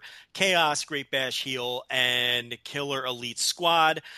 According to the Observer, Lance Archer has sciatic nerve damage in his hip and also a herniated disc in his back. He was pulled from some of the house shows, and it is up in the air, in Dave Meltzer's words, as to whether he'll work this match. So who even knows if Killer Elite Squad will be involved? We're recording this, by the way, for people that know, we're recording this at 9 o'clock on Thursday, so we have no idea if the schedule's been changed or whatever happened with that one. So if they do get pulled, just know that that's when we're recording here, so maybe we did miss it or whatever. So I'm actually going to look it up as we speak, just in case, to... There's a good chance they're not going to be involved in this match. As we record this, though, we have to go under what's listed. So it's a 3-way for now. Knowing that he's that badly hurt, and since he was such a big part of the first, of why I enjoyed the first one, he was all over the ring in that first one. For a guy, per their website, he is still on this show. He has not been yanked yet. He was yanked from the house shows, but not from this yet. He was all over the ring in the first match. He was doing springboard high cross bodies and all over the place. So for a guy that was working with an injured hip and supposedly hurt the back in that match, this is a guy who still works hard, even when he's hurt. But we'll see about that. I think, my original pick here was, since they were protected from taking the fall in the first match, I figured Killer Elite Squad would win the titles here. But now, even if Archer works the match, I don't know, because if they know that he's injured and that he's just going to gut his way through this, do you want to put the titles on them necessarily? So even if that was the plan, they may switch gears. So I really don't have a pick for. Here's a little bit of a break from our staff member Jojo Remy, who tweets out: Lance Archer is off Saturday's New Japan show. Azuka is taking Archer's spot in the tag title 3-way, and Kawada gets a singles match with Taka. Okay, so that's great. So now we can break it down properly. Archer's out. So it'll be Azuka and Davey Boy Smith Jr. They're not winning. I think it's safe to say, as of this recording, that no, Azuka and Davey Boy Smith Jr. are probably not winning the tag. Yeah. So, and what was the other change? Then Kawada is going to face Taka. Kawato versus Taka Michinoku in a singles match? Yes. Yeah, but I don't know, because Taka was with... I don't know what that does with Kushida. A lot of changes then, because Taka was... Yeah, because then Kushida was with Tenzan, right? Yeah, okay, here's what it was. Here's what it was. It was Tenzan and Kushida versus Taka and Azuka. But Azuka's moving into the tag team title match. Taka's facing Kawato. Kawato was teaming with Yoshitatsu and facing Hanare and Oka. Okay. So 3 matches are being changed here. The first 2 matches on the card, those tags are out because Taka's facing Kawato. We already know the change for the tag title match. We got that straight. We know Taka's facing Kawato. What we don't know is what Hanare, Oka, Yoshitatsu, Tenzan, Kushida are doing. That's 5 those guys are all kind of floating there. That's 5 men, and we don't know what. Well, at least as we record this, we don't know what they're doing. So, that wipes out those 2 prelims that we don't need to talk about. Oh, good. As we continue to move down the card here, but Azuka and Davey Boy Smith. I mean, they have no chance. So, have you ever seen what Yoshitatsu's name translates to? No, I do not know. On New Japan's website, goodbye. You know what? I did. I love it because I did know that, but you just set me up there, and I didn't knock it down. I love it. But this is goodbye for him as he moves on to CMLL after this show. Oh, darn. So there you go. I hate picking on the guy, but he's just really... To be fair, he's done his best work over the last week or so. I mean, I guess. I'm not saying it's good work. Relative, yes. You are correct. His best work has been... Post-broken neck, this is the best he's looked. Because he hasn't looked horrendous. Because there's time. Yes. Okay. Most of the time he's looked passable, and in a couple of these matches he's looked pretty good. I mean, I'm not going to say he's less of a geek now that the Bullet Club Hunter stuff is kind of done. Yes. So I'm with you on that. So one thing I can hope is when he comes back from CMLL, he's repackaged. That Bullet Club Hunter stuff, the Triple H fucking fantasy play, that stuff's got to go. It really does, because I think it's hindering him. I don't think he'll be any more than look. Remember when they brought him in, he was teaming with Tanahashi. He was facing AJ Styles in singles matches. They had plans for him. He broke his neck. He came back. His work wasn't up to snuff. And all of a sudden, he's in a long-term storyline with Bone Soldier. So it's like they recognize that the post-broken neck Yoshitatsu. And look, he wasn't Mitsuharu Misawa before the broken neck. He was okay. Right. He was a good worker. Look, he was a good worker in New Japan before he left for WWE. Not great. He was good. He could go out there and have a decent match. He was okay in WWE. He didn't really get a chance to look bad. But post-broken neck, he's been horrendous. I thought he's looked okay over the last week or so. Hopefully he gets repackaged and maybe, he's a decent prelim. That's all I want out of him is he's a decent prelim guy. I don't think that's too much to ask. Shibata defends the British Heavyweight Championship. That's the top Rev Pro title against Will Ospreay. This is my most anticipated match on this entire tour, even more so than Hiromu versus Dragon Lee. Even though I think Hiromu Dragon Lee will be the better match, I've seen it like 9 times. I've never seen Shibata versus Will Ospreay, and I think this clash of styles is going to work for both guys. I think Ospreay is going to take a bunch of incredible bumps for this guy and fly all over the ring for him, and I think this is going to bring out a different style of match for Shibata as well. Yeah, I'm pumped up for this. My only downside to this is I'm really down on the idea that Ospreay can win. I'm really 100% convinced that Shibata will win because Rev Pro already shot the angle with Zack Sabre Jr. Now, there are British wrestling fans who will tell you that, that doesn't necessarily mean that has to be a title match, that they could headline a Rev Pro show with Shibata versus Zack Sabre Jr. without a title on the line. To me, I watched that whole show, the high stakes show. That was the Shibata Riddle main event. He beats Riddle. Zack Sabre Jr. comes out. To me, I've been watching wrestling for 30 plus years or whatever it is. That just screamed a title challenge to me. I feel like that's the direction they're going. I feel like Zack Sabre is going to beat Shibata for that title, which means he has to beat Will Ospreay here. What do you think? Yeah, I guess that makes sense there. But part of me kind of thinks Ospreay has a chance of winning it. But I guess like you're saying, though, then why shoot that angle? Exactly. Yeah. Fundamentally, it doesn't make any sense because they've already kind of put the cart before the horse in that respect. So I guess not. What the fuck does Rev Pro care about a New Japan 4th from the top match? Right. Exactly. They're going to shoot their angle because they got to worry about their business. So I don't begrudge them for shooting that Zack Sabre Jr. angle, but I do think it's just one of those things where if you're going to be this deep into wrestling fandom, sometimes shit like that happens and ruins a match for you. Right, yeah. So I'm holding out a little bit of hope that maybe it'll surprise you because I would like Ospreay win. But I like Shibata holding this title as well, too, because it's kind of cool that then that this guy's going to come over. That then you're guaranteed another Shibata match in Rev Pro, which is always a cool thing to have him come in there, and especially if it's against a Zack Sabre Jr. or something like that. So, I mean, part of me thinks Ospreay could win, but I think, again, the logical part of me says Shibata retains. But then we're at a situation here where do you think the top 4 all retain? Chaos could easily lose to Great Bash. Yeah, they could. But as far maybe the big 3 of those 3, I mean, the British Heavyweight, I guess that, and then the Junior and the Intercontinental. Maybe the Intercontinental does change. I don't know, but it's not unprecedented that all 3 of these guys just retain. Well, they didn't change the Never. They didn't change the Junior. They didn't change anything yet. Right. I think GBH could win easily. I don't think that even matters. I think the trios titles are going to change. If you want to throw them in the mix. Oh, no. Don't tell Tanahashi. Good segue, though, because that's our next match here. Oh, no. He's going to be so upset. But look, how can we break down a Never Trios match and not predict the title change? I think you have to every single time. So, yeah, I do think LIJ wins those back. I think it was a neat little story. Nakanishi had his moment. He beat Bushi. New Year Dash, big pop, especially coming off that Nagata match from a few weeks earlier, which was a great singles match. Nice little story. That's what these trios titles give you. Nice little stories, cute little things to do on the undercard. And that was a lot of fun. But I think their time is done. And I think they're going to put the titles back on LIJ. And maybe from there, you might see more of a sustained run with Bushi, Evil, and Sonata. Because, Bushi won't have as much to do now that he's the number 2 junior on the team. And maybe this is a good direction for all 3 of those guys to take them through the spring and the summer. Who knows? But I do think the title changes here. Rich, obviously you think there's a good chance for a title change at minimum, but do you think they're going to do that here?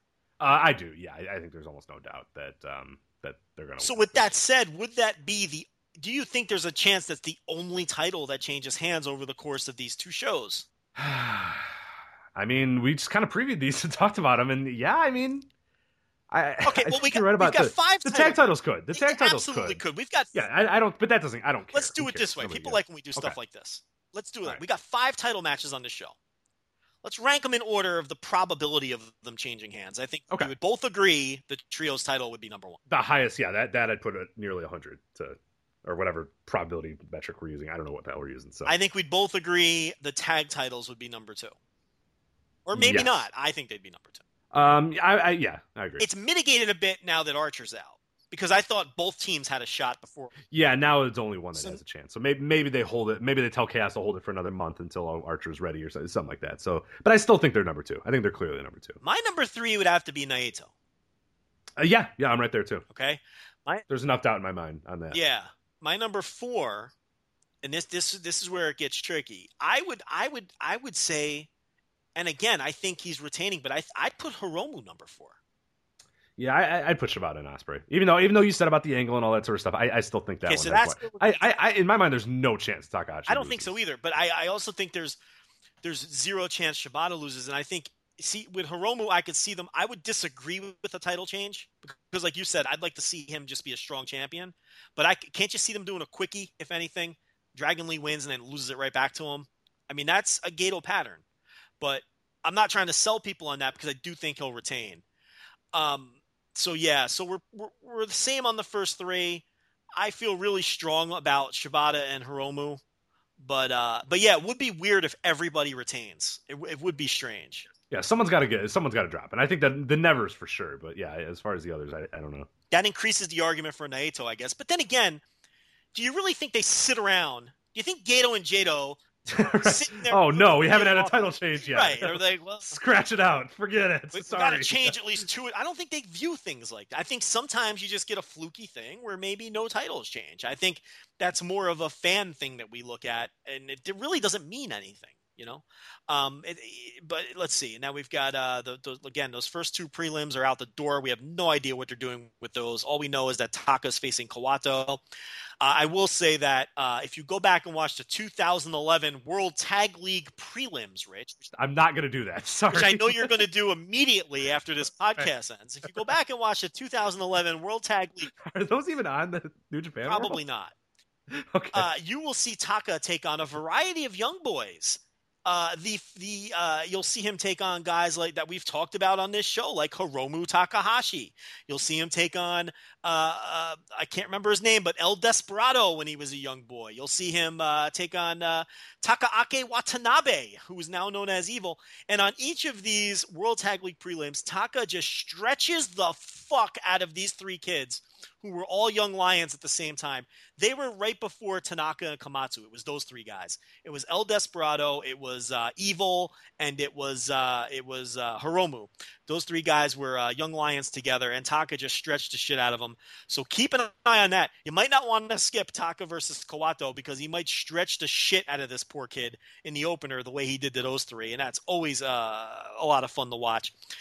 We've got Gato, Goto, Jado, and Yoshihashi against Juice Robinson, Jushin Thunder Liger, Tiger Mask, and Yuji Nagata. Look, it's an 8-man tag. It's the 3rd match on the show.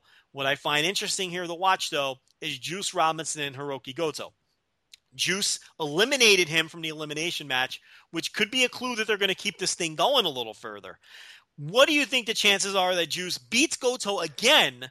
Yeah, I mean, why not? Yeah, to set up another match. Now, I'd say pretty high. I mean, I guess, yeah, he proved that, he couldn't beat him this time, but, Juice, we said that the story of that match was that Juice was not far away, so yeah, maybe he does get another quick little win here, because otherwise, I don't see what else can really happen in this match, you know what I mean? Like, when you look at... there's a lot of beatable names in it. Yeah, but, like, when you think of story, unless, I guess the idea... So if they're going to do something, that would be... If they just want to have a random match where Tiger Mask pins Gato or whatever, you could do that. But when you look at, like, stories that you can build off of this match, if that's what they want to do... There's really not much else other than Juice and Goto, right? There's not. That's the only story going on. Yoshihashi beating Yuji Nagata or whatever. Like, you know what I mean? Like, there's nothing else to happen. There's no other story to tell. There's nothing else. So I guess if it's a throwaway match, it's a throwaway match. But if they have the idea of let's do something in this match, yeah, Juice and Goto makes sense one way or another, whether Juice pins Goto or maybe even Goto pins Juice and officially says you're not in my league. Right, I don't know. Right. But my whole thing is, why have Juice win the elimination match? Not only win the elimination match, but eliminate Goto as the final elimination. Right, if you're not going to carry something forward here. And that could just mean, that may not even, you know what, that could mean I was going to say a New Japan Cup first round match, but Goto won't be in that if he's a champion, right? So that throws that out the door. Right, but you'd think that something they would do. I'll tell you what they did. They did a good job not tipping off finishes with the Osaka card, because you put these 2 guys in a random 8-man, and then the match we're going to talk about now, Beretta, Okada, and Rocky Romero against Minoru Suzuki, Taichi, and Yoshinobu Kanemaru. Taichi, of course, replacing Desperado, as this basically entire card has gotten changed other than like 3 matches from what it originally was. Yeah, it got changed a few earlier in the week too. I mean, Yeah. this is the updated card. This is after it got decimated once already. So which we should probably update our preview if you didn't publish it yet, since the whole no, it is currently being discussed in our Slack chat right now. Okay, we got to figure that out. Mr. Aaron Bentley is working on it right now. Oh, he is. So. Okay, so then I'll go do my portion when we're done, and we'll get the proper card up there. So yeah, all right. But anyway, so Okada and Suzuki are on opposite sides here, and again, I don't think their issue's over, Rich, because Suzuki. Oh hell no. And I know you didn't see the match. I'm gonna say something to you, and you're gonna think I'm making it up. Suzuki eliminated Okada over the top rope with the knee bar in the elimination match. No, how? Tell me. Listen, you're going to have to watch it yourself because I can't possibly describe it. What? How? This motherfucker, Suzuki, went into that elimination match. First of all, he used the knee bar repeatedly on Trent, and again, it was another great Beretta performance. This guy is on fire every match, and I'll tell you how Beretta's doing it and why nobody's noticing. It's with his selling. This guy's a selling machine this year in 2017. So Suzuki was just torturing Beretta with this knee bar the entire match. He gets Okada in there, and by the way, this Okada selling performance was without flaw. You can find flaws in the Sapporo match. You cannot find flaw in Okada's performance in this. He was Chris Masters level great selling the leg in this match, which is why I think if you go back and watch anything from that show, you need to watch this. Even though it wasn't a great match or anything like that, the performance of Okada and the performance of Beretta is worth going back to watch that elimination match. The elimination match with Juice and Goto on opposite sides was the better match, but this match had the better individual performances.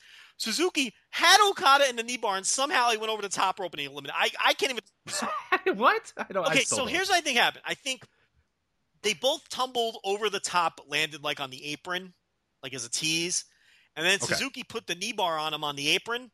And then just while he was in the knee bar, just flung him off the apron, like by his legs. And that's how Okada okay. dispatched from the match. Because I was going to say, Suzuki had to then be eliminated too. But okay, that makes sense. He was not. So I see what you're saying. Yeah. But yeah, so that's the other, and I think we've covered every match. Yeah, because then the show closes with the 5 title matches. So we'll say I have some work to do.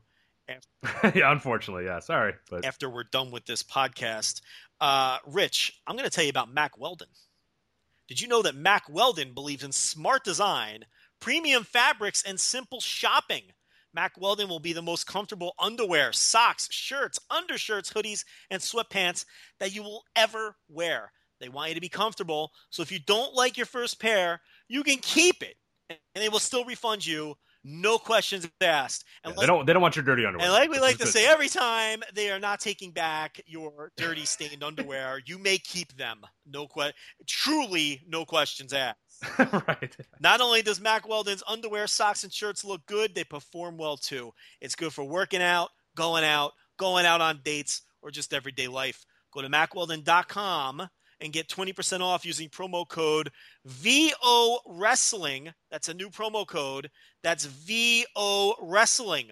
Do not use the old promo code. I know for a fact that some of you guys have purchased Mack Weldon via the old promo code. It is now VO Wrestling. VO Wrestling, Mack Weldon.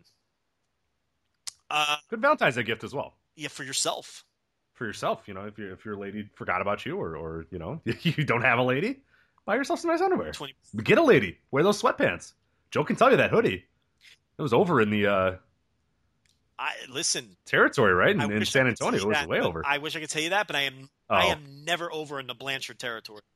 You're just not good. You just don't work there. Listen, some guys just can't work some territories. I am never over Blanchard territory. Yeah, that's. I get completely shut out in the Blanchard territory. And this has happened multiple times. Times.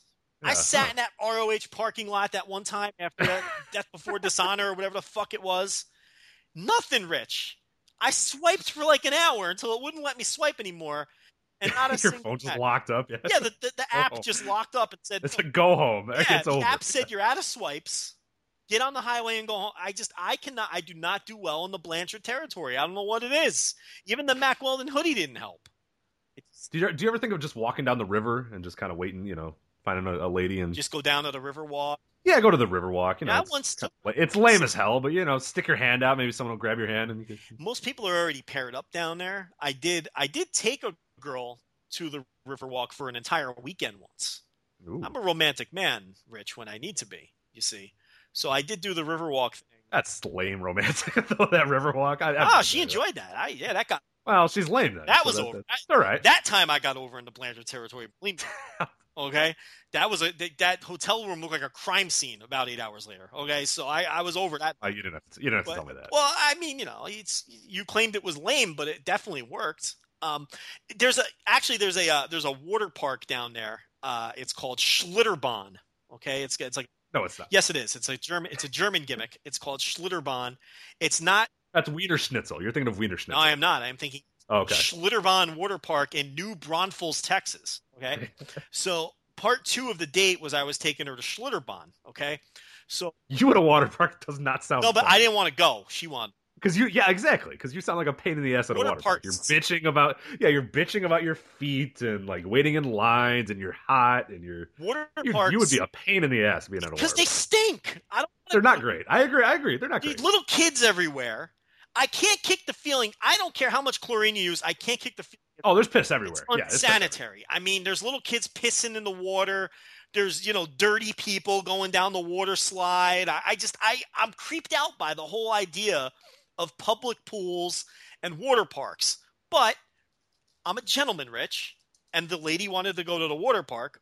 So we drove 3 hours to New Braunfels, Texas, and we pull up to Schlitterbahn. And did you ever see the movie Vacation, Rich? Oh, no, it's closed. Schlitterbahn was not open, Rich. So I, of course, sold it like I was disappointed.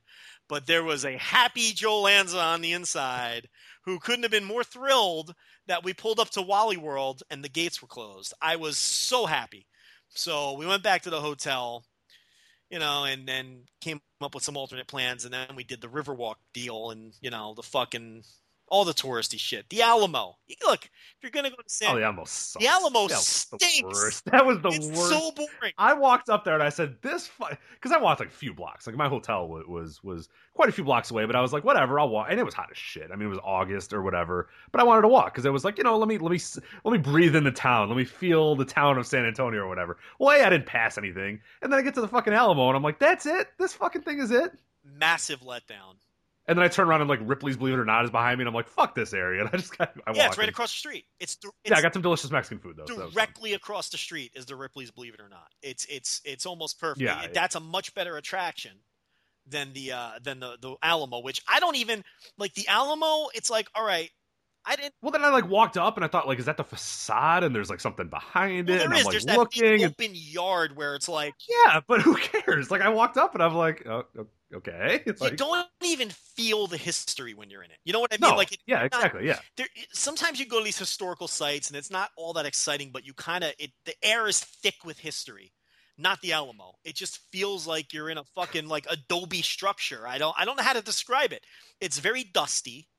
There's nothing to it. You're in a fort from 1860 or whatever the fuck. Right, and it's been a fort that's basically knocked down too. I mean, they got their asses kicked. The thing is, yeah, exactly. It's a shitty fort. It's not even a good. It didn't work. Obviously, it was not an effective fort. Okay, so and then it's like then you go behind it into like the yard area, and it's clearly not how it was in like what year was this Alamo battle? I don't know. 1860 or something.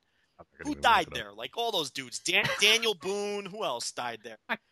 Fucking didn't Stephen F. Austin die at the Alamo?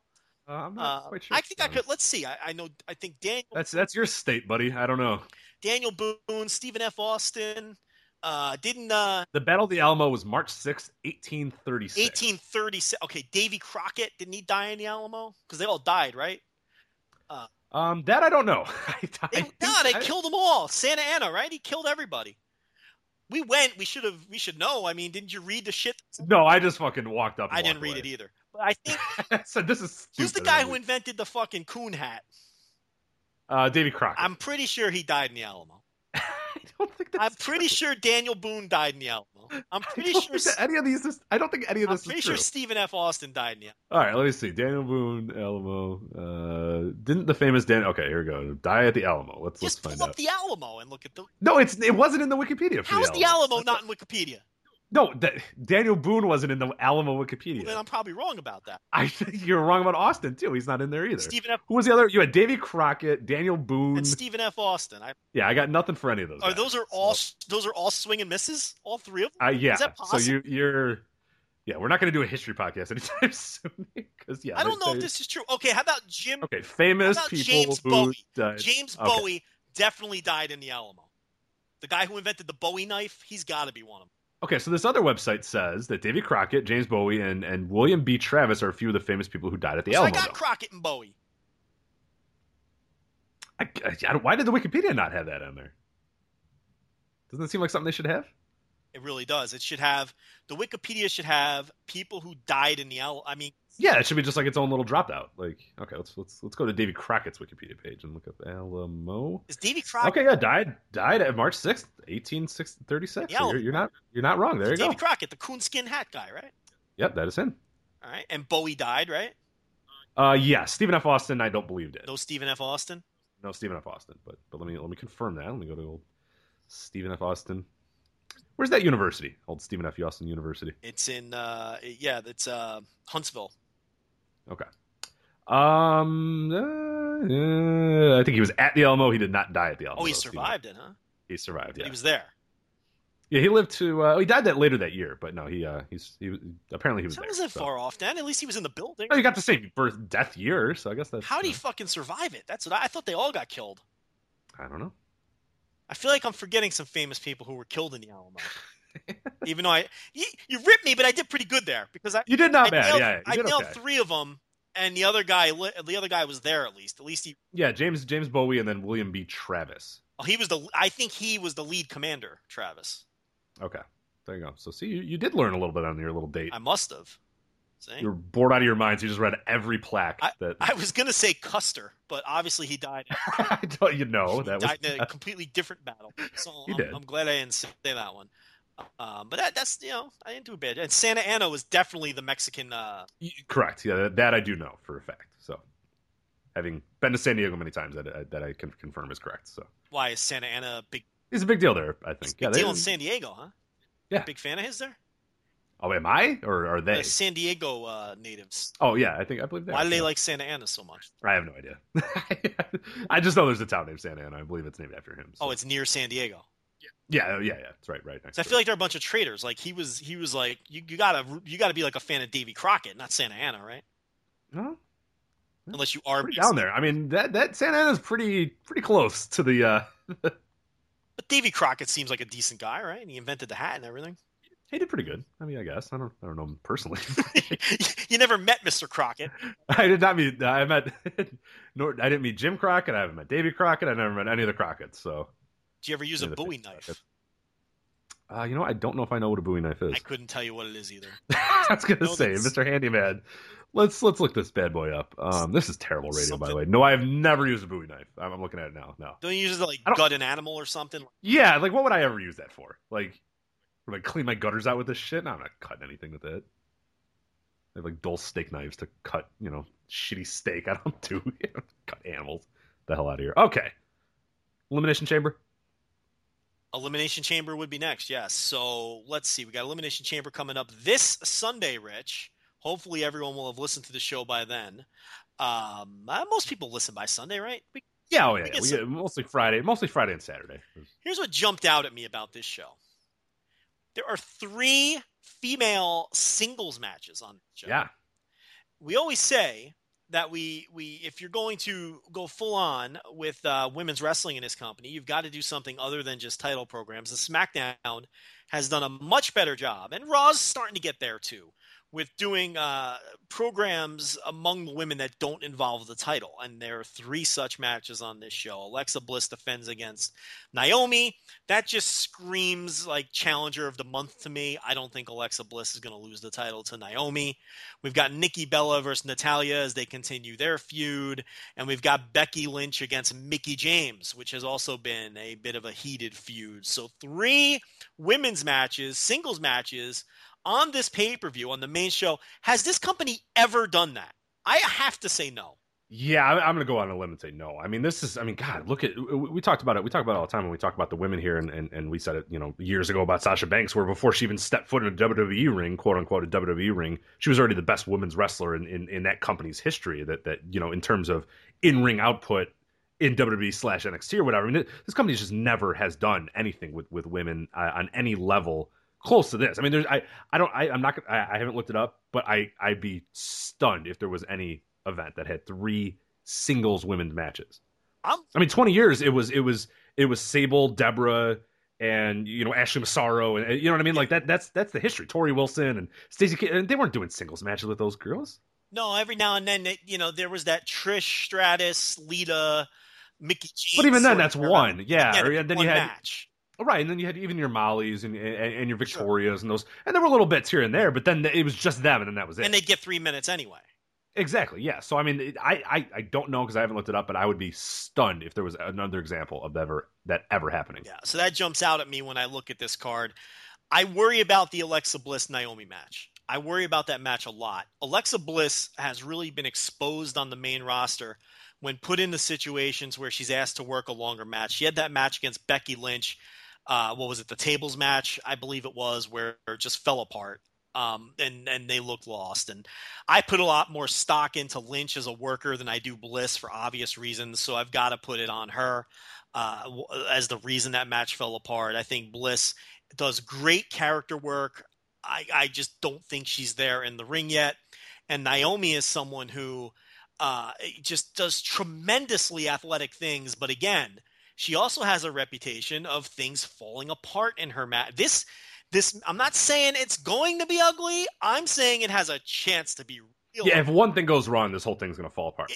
That's your problem. This match is a house of cards, and if you knock out that one of them bottom cards, the bottom is going to fall out on this match. Yeah, and if they have 5 minutes left to go in their time queue, they're just going to look at each other and go, "Oh no, I don't know what." I could see this being one of those matches where some things go wrong, and then they get lost, and they don't know how to recover. Because I think a big thing with green wrestlers is where you get lost in a spot or something doesn't go the way you thought it was going to go, and then you're just you just get lost and you don't know what to do for 40 seconds.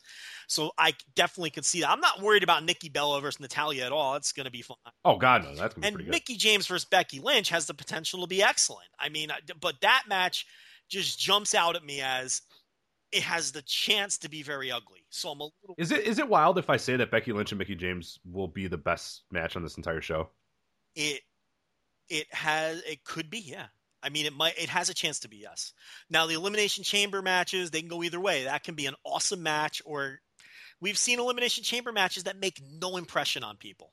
Yeah, exactly. And it's actually kind of funny. I did that article that's up on the website right now, looking at the history of the Elimination Chamber matches, like looking at some stats or whatever, and looking at star ratings and even cage match ratings. There's a few that do well, but there's not really. I mean, you'd be surprised that even Dave, who loves his WWE gimmicks, he's only going 4.25 with any elimination, and that was the best of the best is 4.25. And Dave likes that. He loves that. Exactly, right. Otherwise, you're 3.5. Mm-hmm. They're low end 4. They're largely forgettable. I mean, that and that's the thing. Like, I enjoy them; they're fun. But when it's all said and done, you don't go, "Wow, that was a spectacular match," because the format doesn't really lend itself to a spectacular match. Not. There's a lot of little fun spots here and there, but it doesn't lend itself to an, "Oh my God, what did I just see? That was incredible." Too many people in a small space. Right, exactly. And the timing cues and these sort of like too much stuff happens. Yeah, and the elimination factor comes into play. So, I mean, given the talent that's in this one with Cena, Styles, Ambrose, and Miz, all those guys I think are fantastic. So that's a good little crop to have. But I'm just setting expectations that they don't always blow you away. And very rarely they leave people disappointed. That's right. And that's not just Dave, but us too. I mean, read any review and go back in your history of looking at Elimination Chambers. I mean, a lot of times when it's all said and done, you go, you don't even remember a lot of them.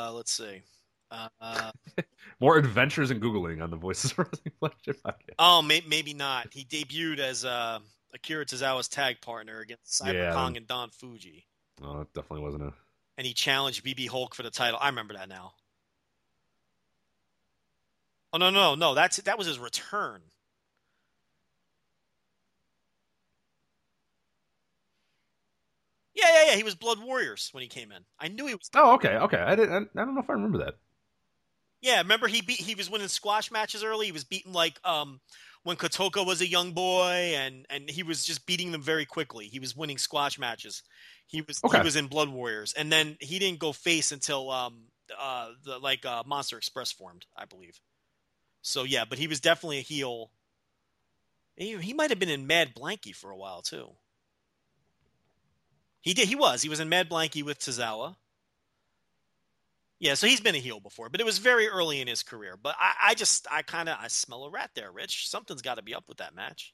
Yeah, I mean it's too weird not to be. So anyway, that's the undercard, and then we have the Elimination Chamber match, which most people feel Bray Wyatt's going to come out of, right? I mean, yeah, I think that. I mean, with Orton having the which means you might have some kind of bullshit finish in this match too, some kind of overly heavily gimmicked finish, because who knows, Bray Wyatt might summon another spirit or possess another child, or maybe a child, maybe Sister Abigail, pull another magic trick out of his ass or something that we're going to hate. But so that could mitigate whatever's going on in terms of the quality of this match too. So you could be onto something. Is there a chance Becky Lynch and Mickie James could be the best match? I think you're right. I think there is a chance for that. Absolutely. Will it be?